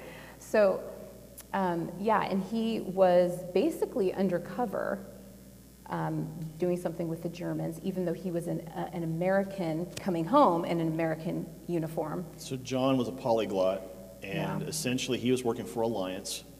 They were using technology called Mobius technology to essentially send him back, or looking glass technology, to send him back in time to a certain location. His whole mission was to, first off and foremost, ferry information from Germany back to the Allies. Secondly, his job was to copy that information and send it to Alliance, because they had not a lot of good information, a lot of good information on what the Germans had and what they had during that time period. They wanted confirmable evidence saying this is what in fact they were researching and doing. And the weird memory I had was because when I saw William Tompkins, he was the first guy that I saw where I was like, I know that dude. Like, I know that dude. And for whatever reason, when William Tompkins talked about this guy of meeting these spies in that tower, you guys remember some of his testimony where he talks about this? That's kind of what I felt was my role as John Sherman. I was the guy that he might have been meeting that was relaying all this information to them. But all of it was this stuff that was basically being copied off of German files, had a lot to do with the Wunderwaffen, the technology, the ideas the Germans were coming up with, and also, too, pictures of the beings they were working with. And that was the hardest for this command structure to get their head around. You weren't dealing with just humans anymore. You're now dealing with ETs helping the Germans. So that kind of changed the game. The second group of missions that they did together, meaning this is Julie Lemming and John Sherman, MI6 had requested some help from Alliance in terms of dealing with this threat to the English crown because they thought if it destabilized, it would create a lot of issues. And this had to do directly, who's heard of Shaw House? You heard of some of the stuff that Peter's talked about with Shaw House yet? So this group, essentially, Julie Lemming and John Sherman were sent in to kind of deal with certain issues with this. They took the assassins out, the would-be assassins out. The problem is that in doing that, it kind of brought down the ire of Heather and Janet Shaw, which if you guys have ever heard Peter talk on James's show specifically, you guys know what that's like. That's like kicking over a hornet's nest. So, but we had to deal with that. And at one point, I actually thought her altar had died in that lifetime because of some stuff they had tried to pull. And then, of course, the last thing that I made note of here was they did recover, John and Julie did recover a lot of Mobius devices. Now, Alliance essentially gave them a secondary mandate. They said, while you're out doing your missions, if you come across this time-altering technology, this area of effect altering technology, we want you to capture it, disable it, and stash it so we can come get it later. And that's what he had done. John had basically set up this underground network of stash points all over the world. And as he found this stuff, essentially he would go through and basically stash this stuff there, and then the Alliance personnel would come in and get it and remove it, and they would destroy it. And to understand what this stuff does, if you can imagine having a bubble over a certain geographical area in the world, and inside that bubble, everyone acts differently because the technology keeps putting into their subconscious these little tiny thoughts, these little tiny feelings, right? You need to be agitated. You need to be upset. You need to be angry. You need to be whatever that is. That technology does that. And it does it in what's called an area of effect inside that bubble. Areas that I remember having these bubbles was Europe during World War II, Russia, Syria, and a lot of other countries as well. Now, eventually what had happened was they found out that this technology actually was not human originated. It was actually ET originated. So we know that ETs have been manipulating timelines around us for a while. And this was the first physical, tangible evidence we had that went back to Alliance saying this is exactly what happened. This group absolutely was doing this, and here's how they did it. We had the actual hard evidence, the black and white, if you want to call it that, of how they did it, right? Okay. Okay, so we mentioned that we would get back to Colorado. So Oh, yeah, as yeah. far as Colorado, the facilities that we were taken to underground as children, they were outside of Boulder, and we know that as the Breckenridge area, and a lot of you probably know that as like the Breckenridge Resort and Ski area. How many of you know that area? Okay, so there's a lot of... How many of you guys also understand Department of Energy has a facility there? At Breckenridge. That's a big deal because DOE, in my opinion, work hand in hand a lot of times with Monarch and MK Ultra facilities. They're actually, these programs will resell the actual DUMs, the deep underground military bases, to DOE so that they can reuse them later on. So you have these scientists coming into this space where children have been essentially tortured, and they're reusing that space to run whatever experiments they're running or weapons tests. And the thing is, if you have a kid that all of a sudden becomes psychically active, and you see this massive psychic burst happen where it affects, a whole area, DOE can come out and say, you know what, we had a weapons discharge, sorry, our bad. And all of a sudden people go, okay, because the media, what are they going to do? They're going to tell you that's exactly what happened. The weapons discharge happened, not that this little tiny kid just had this massive psychic event, right? And that's exactly how this stuff happens. They want to be able to cover that up as quickly as possible. So for us, that facility was Monarch and Murkoff, Yeah. sadly, with Sasha Murkoff. So Yeah. crazy scientist. And getting back to this list too, right? So you've got, again, Nachtwaffen, Mars Defense Force, a lot of projects, this hand group we talked about here on the right-hand side, right? I'll be getting more into the Green Dragons in a video. Yeah. I talked a little bit about it though, but as a teen, I did train with them, and that was very interesting. So. And for those people who are interested in Monarch and how Monarch infiltrates Hollywood, there's two programs that are listed on here, Project Helios and Project Showgirl. Those specifically are used in how they handle movie, TV, and radio stars. People who are musicians, people who are producers, people who are the stars you see on the screen, here on your audio recordings. That's how they handle them. Also, Project Sapphire, that's something that we channeled one night, and we ended up having it lead to something with the Clintons, which is bizarre. But it's also the direct tie-in, what happened right before Jeffrey Epstein. That's true. How many people know who Jeffrey Epstein is? The sick mofo he was, right? I use that term lightly. That project, Project Sapphire, was a project that was a lead-in to that whole thing. How you have Mossad. There are a lot of people involved, though. Mossad, MI6, and a bunch of people who were involved with that. Also, Project Darkstar, that was a recall that I had, and we were basically being chased by an adversarial force, and we were getting ready to basically be blown up. And then he says, type in Project Darkstar, and we just went through this force field and we got away. Yeah. So that was that. All right. So We have a lot more, but we're getting tired, I can tell. So it's time for Q&A. How about that? and just as a side note, if you guys have cell phones and you want to actually go to our website to see what we do, you can use that QR code to the right. Actually point your camera at it, and it'll actually take you straight to the website. It'll give you a little yellow indicator usually around it to light up the web link. You can go to Facebook. You can join us there. You can also join Jody's helping you navigate your divine journey and services with Jody and Will. So Yeah, thank you guys all so much. all right. So what? Thank you. Thank you. I'm gonna step around today.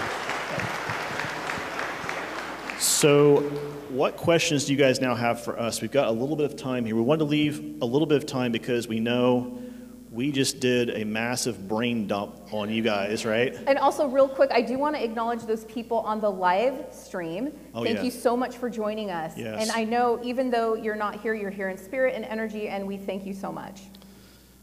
All right. So, what questions do you guys have for us? Any questions? Want to put your hands up? Anyone? Okay, go ahead.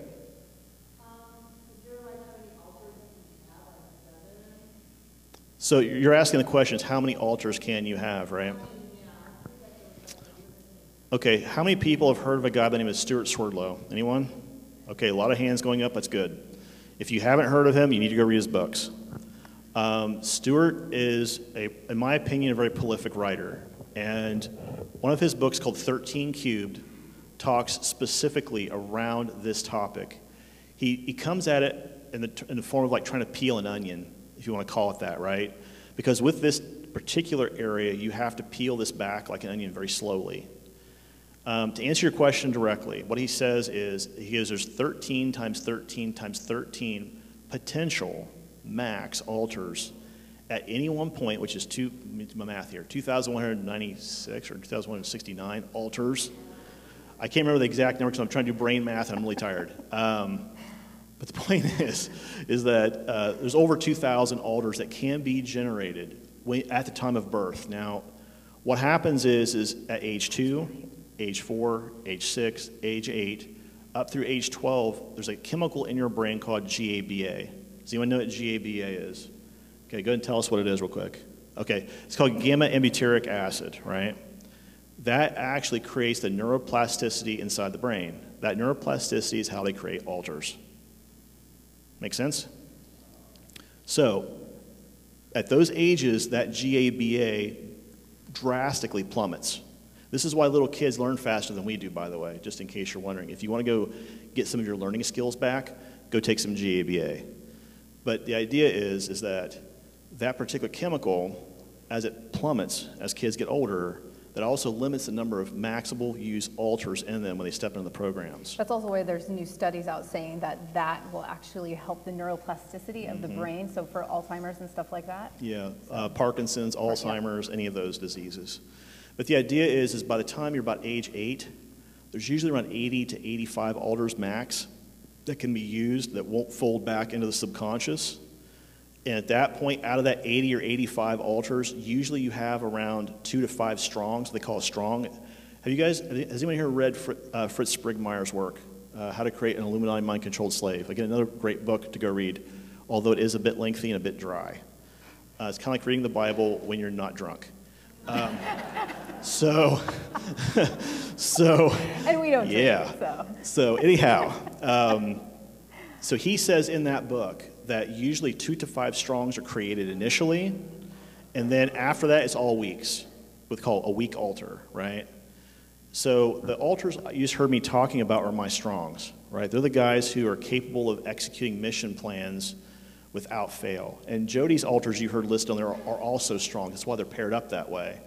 They want 2 strongs in a command position in case one happens to need help, right?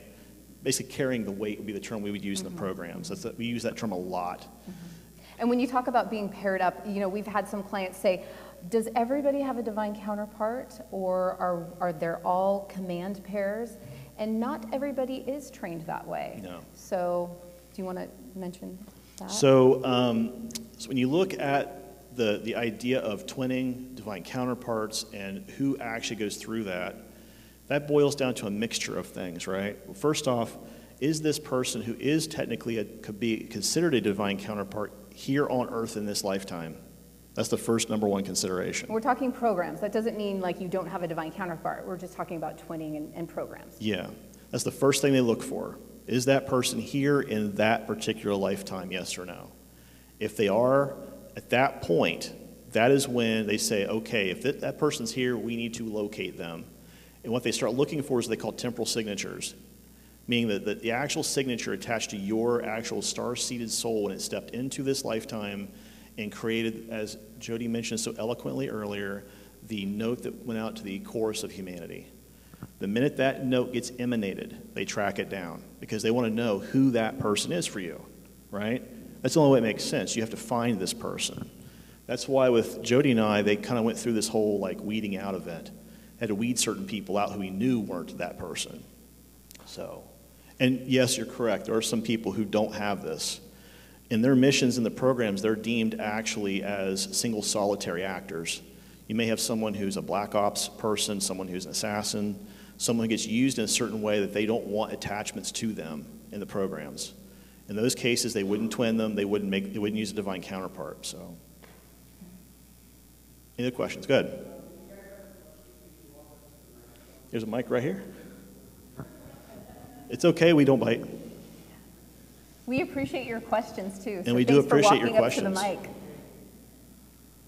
So for these counter-altered parts, do any of them function, operate in parallel timeline? In parallel timelines. Can you ask your question again? Sorry. Ask it again. Your counterparts, your altered parts. Yeah. Are any of them operating in parallel timelines? Yes. So not necessarily previous lifetimes, Correct. but parallel timelines as well. So when you hear Jody talking about Victoria, Victoria is still technically in the programs. She's still up there. When you hear me talk about John Sherman, he's still in the programs up there. But he does do a lot of stuff down here as well. So yes, the answer to you is this. They are operating in this timeline, but because they're in a clone body and that part of us has been copied into that clone body, they can operate independently of us. And that's how these programs use us, is to create these individuals who can go do these missions. My question is that we all are sovereign beings, one creator. Sure. Then we have a higher self. Now, you take myself, you split my soul, I have 5 altars. Does my higher self still able to influence my altars? Because part of my soul, my sovereignty, is now sovereign in the altars. The answer to that is yes. Altars look at your soul, you, as the oversoul, the same way we look at God as our oversoul. So when they look at us as we're the layer in between them and God. Right. That knowledge gives hope Yes. to all of us. Yes. Okay? Yes. Good. Yeah. And I'm so glad that you touched upon hope, because before coming to this conference, I thought, okay, what is the energy that I want to relay, and what is the energy that I hope we all can be in? And that is of hope, because even though we've been through a lot of these types of experiences along the way, and a lot of them have been challenging, we know that we can heal from these things. And I hope you know that, because we can. Good. Is the mic on, Chris? Is this working? There you go. it is. There we go. Last question was really good, and I've actually got a couple. Obviously, I'm all about remembering, because they erase your memories when they're done with you with these. So people that are remembering these experiences and speaking out of them are kind of rare, as opposed to the numbers that are going into these programs. My question to you guys is, how long have you been remembering this? And I'll wait for your answer before my second question that tees off of that. You had memories to this pretty early, right? Is that correct? I would say around 2000. Okay, so the catalyst for me, my divorce, like I said, that catalyst moment, everything started pouring in. It's like it cracked me open, and everything started pouring in. And the dreams, I kept having military dreams. Even in my first QHHT, I had all these off-world experiences, and I'm like, what is this about? But that was 2003, right? That was around 2010. 2010, Yeah. sorry. So for those of you who've heard my testimony, when I had my first hypnotic session, that was in 1995, right? I had that session recorded, it was written down, and I did not look at any of that until 2012. So, because I looked at that time period in my life when I went through that healing process, I said, I can't go back to that energy. And I was actually very afraid of it, to be blunt with you, because I didn't know what I was going to dig up.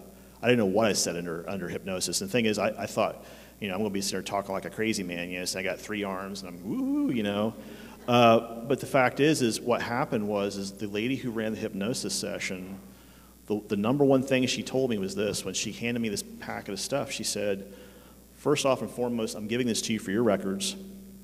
You should read it at some point. She goes, I do not want it in my office because I do not want people from the government showing up asking me what I know about this. She goes, there's too much information in here that's too detailed, and I can't talk my way around it. Secondly, the thing that she said, she goes, pay very close attention to the notes I took when I asked the professor about the German spoken during your very first recall. Now, in 2012, I had, for whatever reason, I had one of these moments where I was just like, let's go back and look at it, right? Let's go down memory lane. Ooh, that was a bad mistake, because I crack open this hard drive, I start pulling this stuff out, and in there, in one of the notes, it says that that particular dialect of German died out in 1943 in Germany when Third Army rolled through Germany. So. Yeah, to your point though also, Tony, like I mentioned in my slide deck, I feel like if you look at the different breadcrumbs and the quantum echoes and the bleed-throughs, like this just came to my mind right now, I forgot to mention it, but my piano teacher's husband was a German teacher in our community college, and he would give me these German to English dictionaries, because I loved languages, and he's like, yeah, and I'll help you with that. So it's just like these weird things that, like, along my life path, Second question.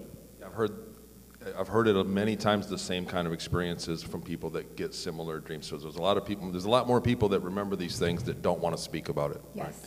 Right? Yes. My next question is, the people that are speaking about it, does exposure to this information from other testimonies like mine or Randy's or anybody else's that are coming forward, like, is this affecting your memory process? Like, do you feel that, do you watch the other videos? Because at a certain point, I quit watching new information because it was affecting my own intake and how I was processing my own experiences. So I'm wondering if you guys go through the same thing. I'll let you answer that first.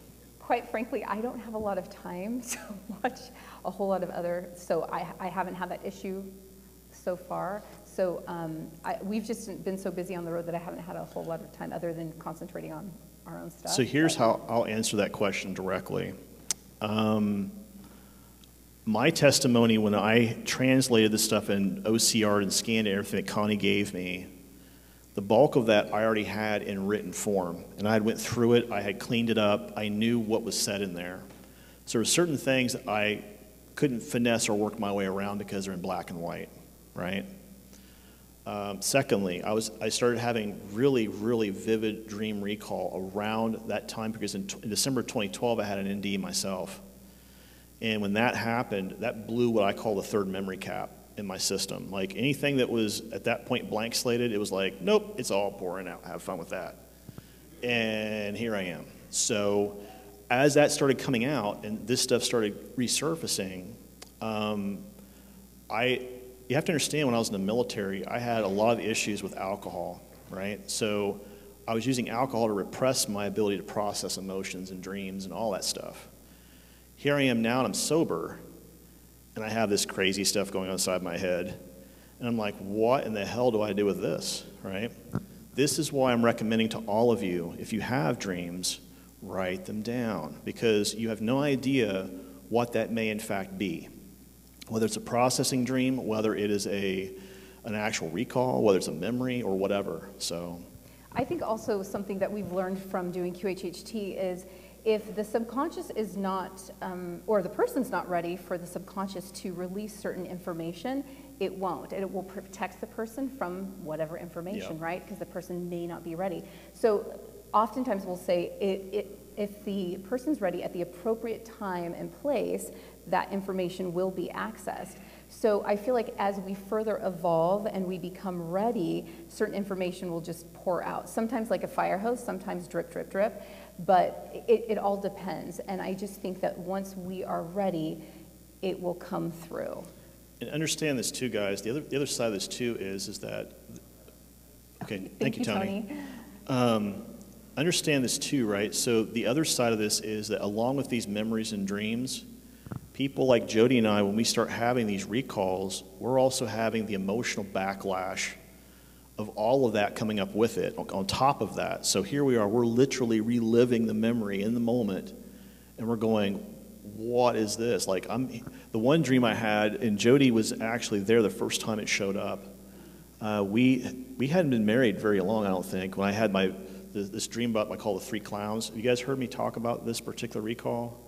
So, and I'm not afraid of clowns, but in this particular recall, the screen memory was I saw these three clowns and they were coming at me, and I'm like, okay, first off, why do I have this immense feeling of fear looking at three clowns who are basically, they're stupid. What am I afraid of them for? Secondly, why do I keep getting this weird, like the smell stuff kept showing up in the dream? Like I could smell Draco. And if you guys understand what Dracos smell like, there's no hiding that odor. So at this point, and as this is happening, by the way, she's actually in the here and now, laying next to me, and I'm going through full body convulsions. My whole body is shaking. I am literally like, is he having a seizure? What is going on? She thought I was being electrocuted in bed.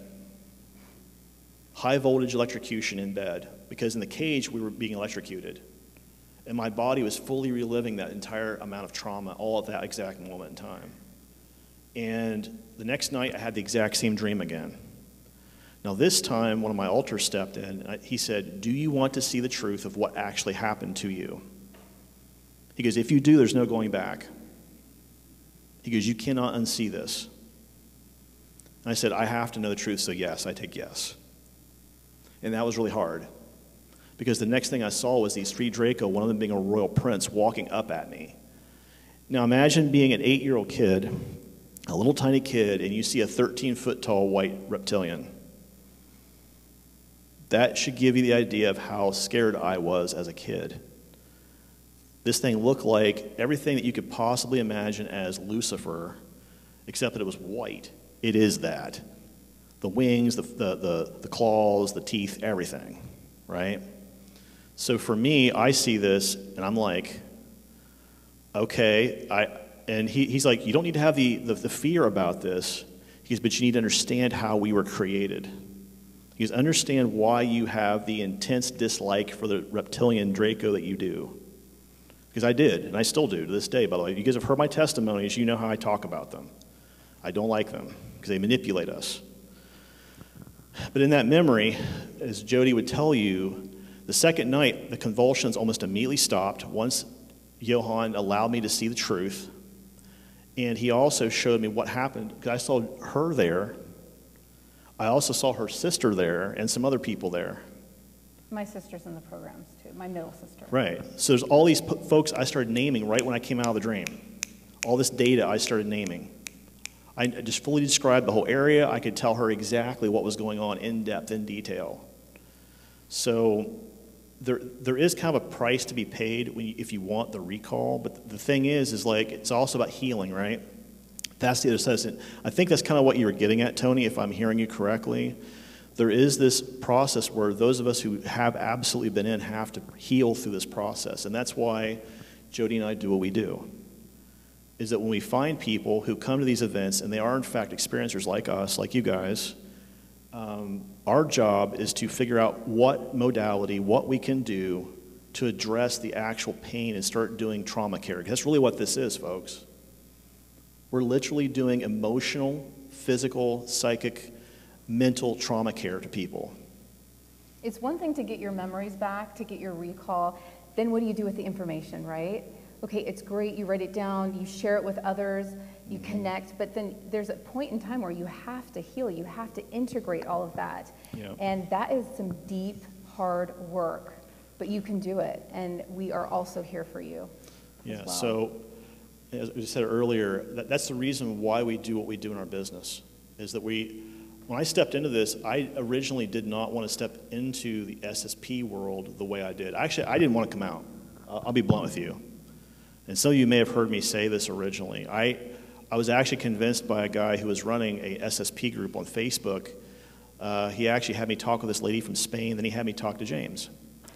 And I even told James, I think on our very first video, I was like, I don't know that I really want to do this. Because it's just really hard for me talking about this stuff in a way that, if I'm not being authentic. And I said, if I'm being authentic, I said, I'm going to say some things that might offend some people. It might hurt some people's feelings. And that's why you guys, if you've watched, especially my testimonies and now Jody's, you see the reason why we come across the way we do, because we sincerely feel the way we do because of what we've experienced. We have a question right here. Thanks for your patience. Go ahead, sorry. So, Jody, specifically to you, sorry. Johan. Go ahead, no, good. She's my beautiful wife, go ahead. So, going back to that meeting where you were kind of yanked in D.C. Oh, yeah. And you're meeting with Americans, and then there's also Russian businessmen there. And you spoke of, right, you spoke of one who was ex-FSB. Do you remember his name by chance? I don't. I'm sure if I connected with the DOD guy, he could tell me. Or do you remember the company that he ran in Russia by chance? Like, was this like in the 90s? Like, was he in the FSB then? This was actually 2014. Okay, so he Or 2013, it was before the election in 2014, so it was 2013, yeah. Okay. But I could probably locate the green business that they were establishing here. Okay. And all of that, but why, do you want to publish something? I was just curious if I could identify the guy, like if he came from the Yeltsin era or if he came from the Putin okay, era. I see what you're saying, to see what era, yeah. I could probably locate that for you. Okay, cool. Yeah. Thank you. Yeah. Yeah. We have one more question coming up. Hey, James. Yeah, hello. So I've known you probably about 2-3 years now. Yeah. So first thing I'd like to mention is I have been keeping a dream journal, and about 6 months of pages, it's probably about 12 pages disappeared from my journal. So I'm really not, I kind of gave up on it because I have no idea. I'm assuming another aspect of myself stole it, or I'm not quite sure how that works, but if they don't want you to know, you're kind of out of luck. But my question to you is, in some of the videos that we've done, you mentioned that there's going to be a schism with Darkfleet around, I think, 2024, if I'm not mistaken. So in that particular timeline, the Alliance, well, a third of Darkfleet breaks off to create the Alliance, which was different aspects. I'm guessing Solar Warden and so on join in. But you remembered a negative timeline where Hillary Clinton was president, and then we had nuclear war, and then Nachwaffen came to help, or the Alliance came to help around 2032. Yes. So if we are on a positive timeline without the nuclear war and all that, do you think we'll start seeing help around 2024 where super soldiers will be able to get assistance, or do you think they're just going to keep ignoring us and pretend we'll just go away or something? That is the big question, right? So, and a good one. It's a great question, actually. This kind of leads into some other stuff that we were going to discuss, but we didn't want to go way over on time. So to answer your question directly, in that negative timeline, what James is talking about is that what I remembered as Johan in that timeline was that in 2016, there was a huge civil war in the U.S. because the Electoral College basically broke down during a vote. Now, think about what we just had happen during our last election cycle, right? This should make everyone take pause for a minute because we're seeing quantum echoes of that now, right? Secondly, in that timeline when that schism happened here, meaning within Earth, the U.S. essentially imploded on itself. It couldn't maintain its debt. The Chinese and the Japanese came to collect their debt, and you also had Russians coming in with them to help kind of mop the mess up, and it created this huge kind of battlefield in Northern America. Now that went on until 2032. For 16 years, you saw that happening here because there were certain pockets of resistance that just would not die out, and they had just way too many guns and ammo. But the point is that they weren't willing to give up without a fight. So That's what happened in that timeline. Now, in 2032, which is what you're talking about, that is the date, the time period where we started saying, you know what, we're just going to show up in orbit and start bringing down medical supplies and seeing how we can help people down here.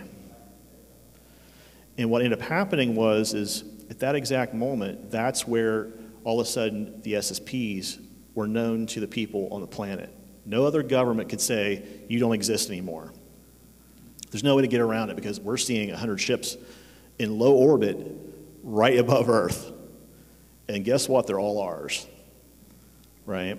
Now, to answer your second part of your question, this is the more difficult question to ascertain because with Looking Glass and some of these technologies, if we had access to that, I could probably give you a direct answer.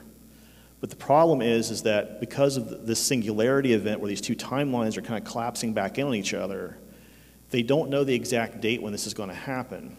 And what ICC, the Temporal Agency, ICCTA, is essentially mandated is that they're basically trying to do what they call a controlled glide into these two things crashing into each other. Does that make sense what I'm saying? How many people have ever seen an airplane crash, right? So if you have, essentially what you're trying to do is you're trying to slow the airplane down just enough that either it glides and kind of lands gently or at least doesn't try to kill everyone on the aircraft, right? That's kind of what they're trying to do with these two timelines. They're trying to gently glide them into each other and see how many people they can save, right? And the reason why I state that is because they don't know what the actual outcome is. They know there's a strong propensity that if we here in this timeline are doing the right things and we're trying to change our trajectory, we may have enough arc in our trajectory that this other fourth density timeline doesn't actually take effect or hurt us. That's what we're trying to aim for, the outcome-wise. And when Jody talked about hope, and you guys mentioned hope earlier, thank you to whoever that was, that's what we're actually hoping for, is that in that end result, the timeline outcome essentially says that we do not have a crash and burn effect. There's not a wiping effect that might happen, right? I do believe that you will see SSP assets being shown more in the media and in the news. Because at some point, I've been told multiple times, they can't hide this stuff over and over and over again. And that's what the media is doing right now. We see it. How many people in here have watched the news and been like, how are they putting this garbage on the screen because we know this is fake? How many times? It's now propaganda. Literally, the U.S. is the laughing stock of propaganda.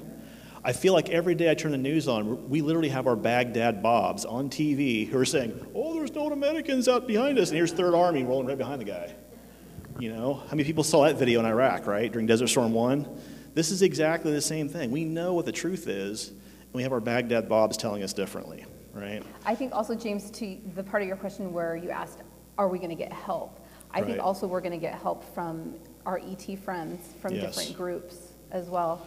So I think that's going to be great. The reason why I think Jody's alluding to this is because something we have talked about in one of our videos where originally the Galactic Federation said there's a non-interference policy, and what happened was essentially the negative ET groups ignored that policy. The positive groups had been playing into it.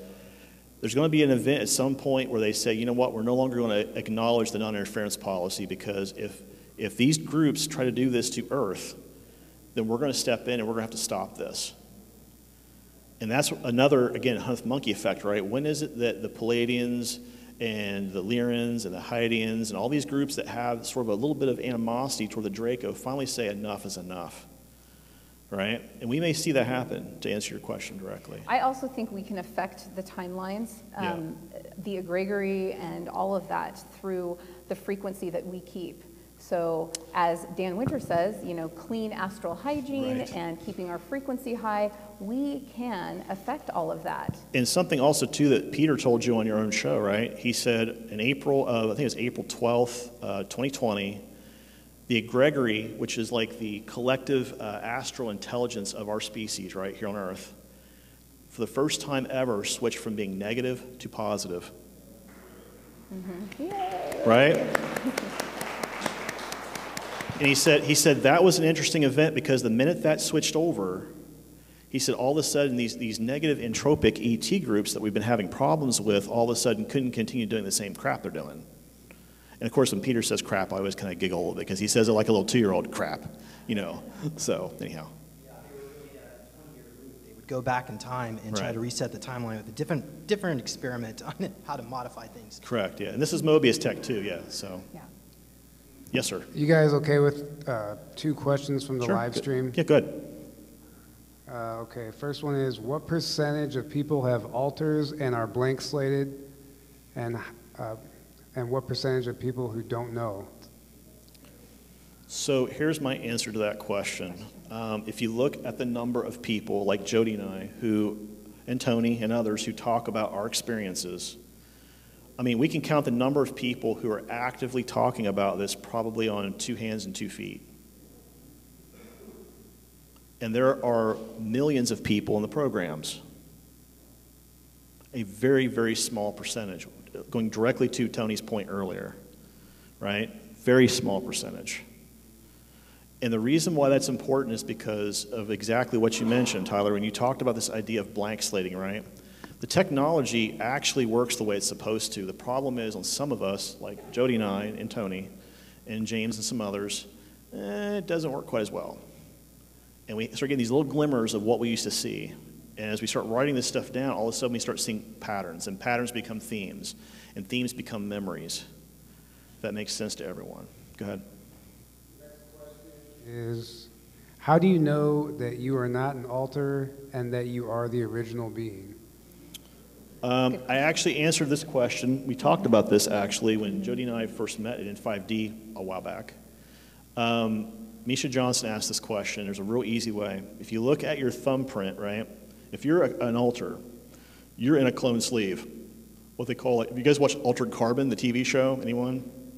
Okay, so that for those of you raising your hands, that sleeve has in the thumbprint area in the programs, they put a copy of the 16-digit, your actual 16-digit serial number in your thumbprint.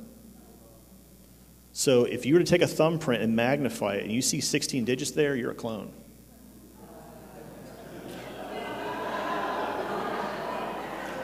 I think I just red-pilled half the room. Go me. Secondly, I'll say this as well. I'll say this as well also, by the way. Most people in this room are probably not clones. For one very simple reason. Because for the people that are clones, usually their 1.0 body is being used somewhere else in the programs for a very particular reason, or it's in storage.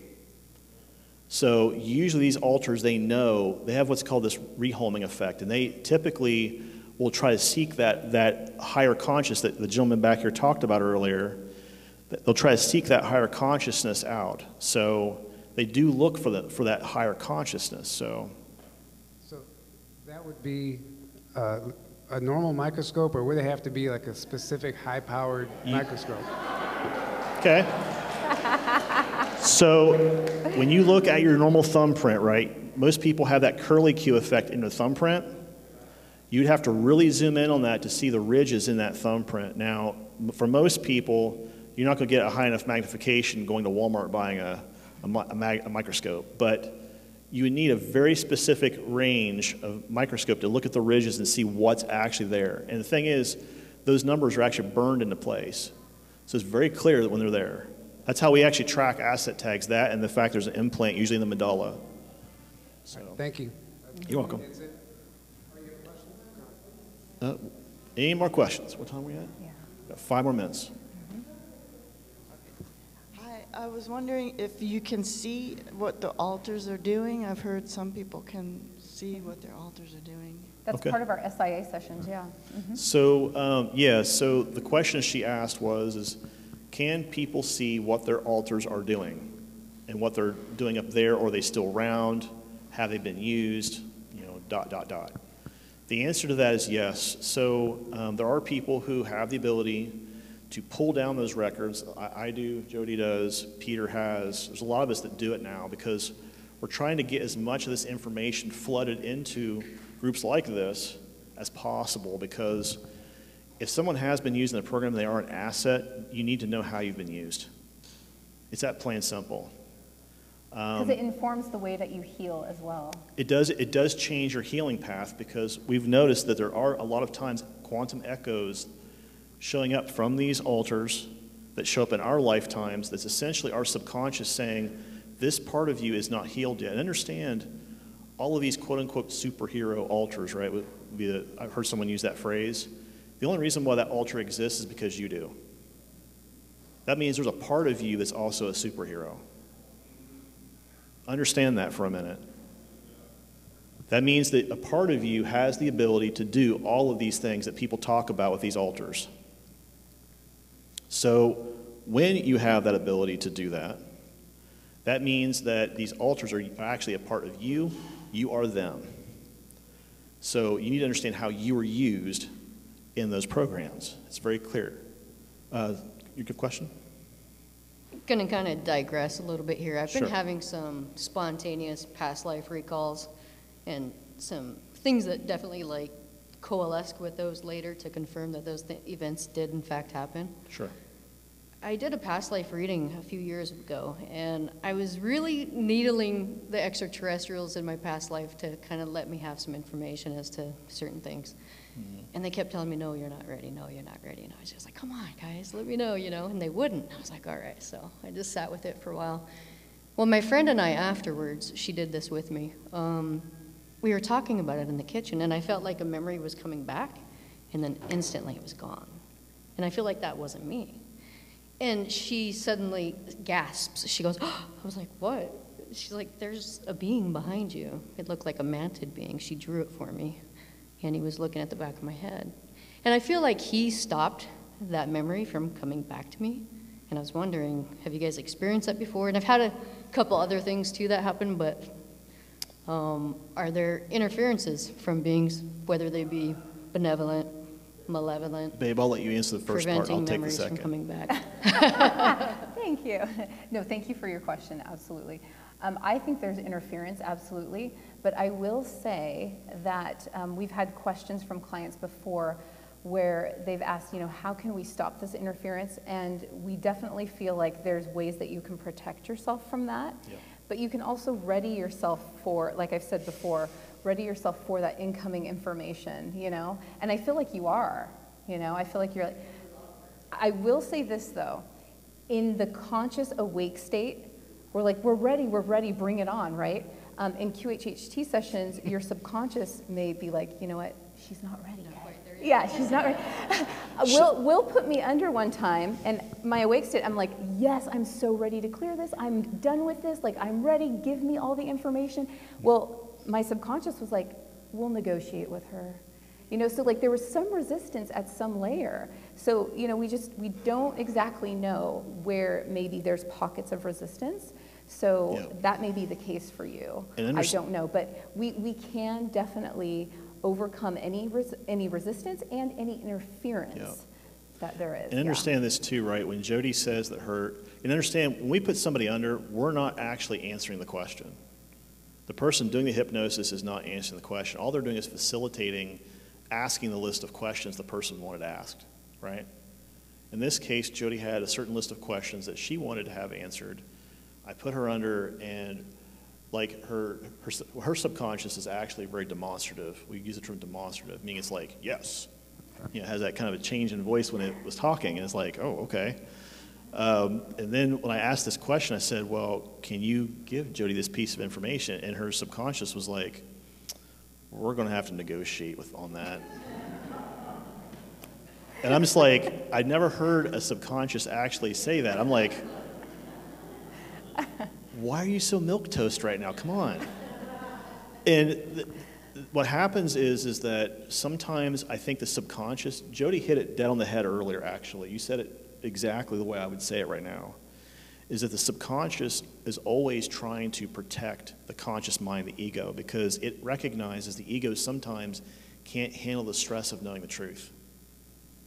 So what it's trying to do is it's trying to create a way to egress information from the subconscious into the conscious mind slowly. Slowly prep the mind so that it understands what it's getting ready to unfold. I think you're being prepped. I think you're being prepped too. Mm-hmm. I think you're right. Yeah, that's awesome. Thank you, guys. Yeah, you're welcome. Thank you. What time we at, babe? It's 2 hours, yeah, 2 hours. Okay. We're at 2 hours. Will, Okay. just one quick question. Sure. Listening to your previously recorded podcasts and all that, or Sure.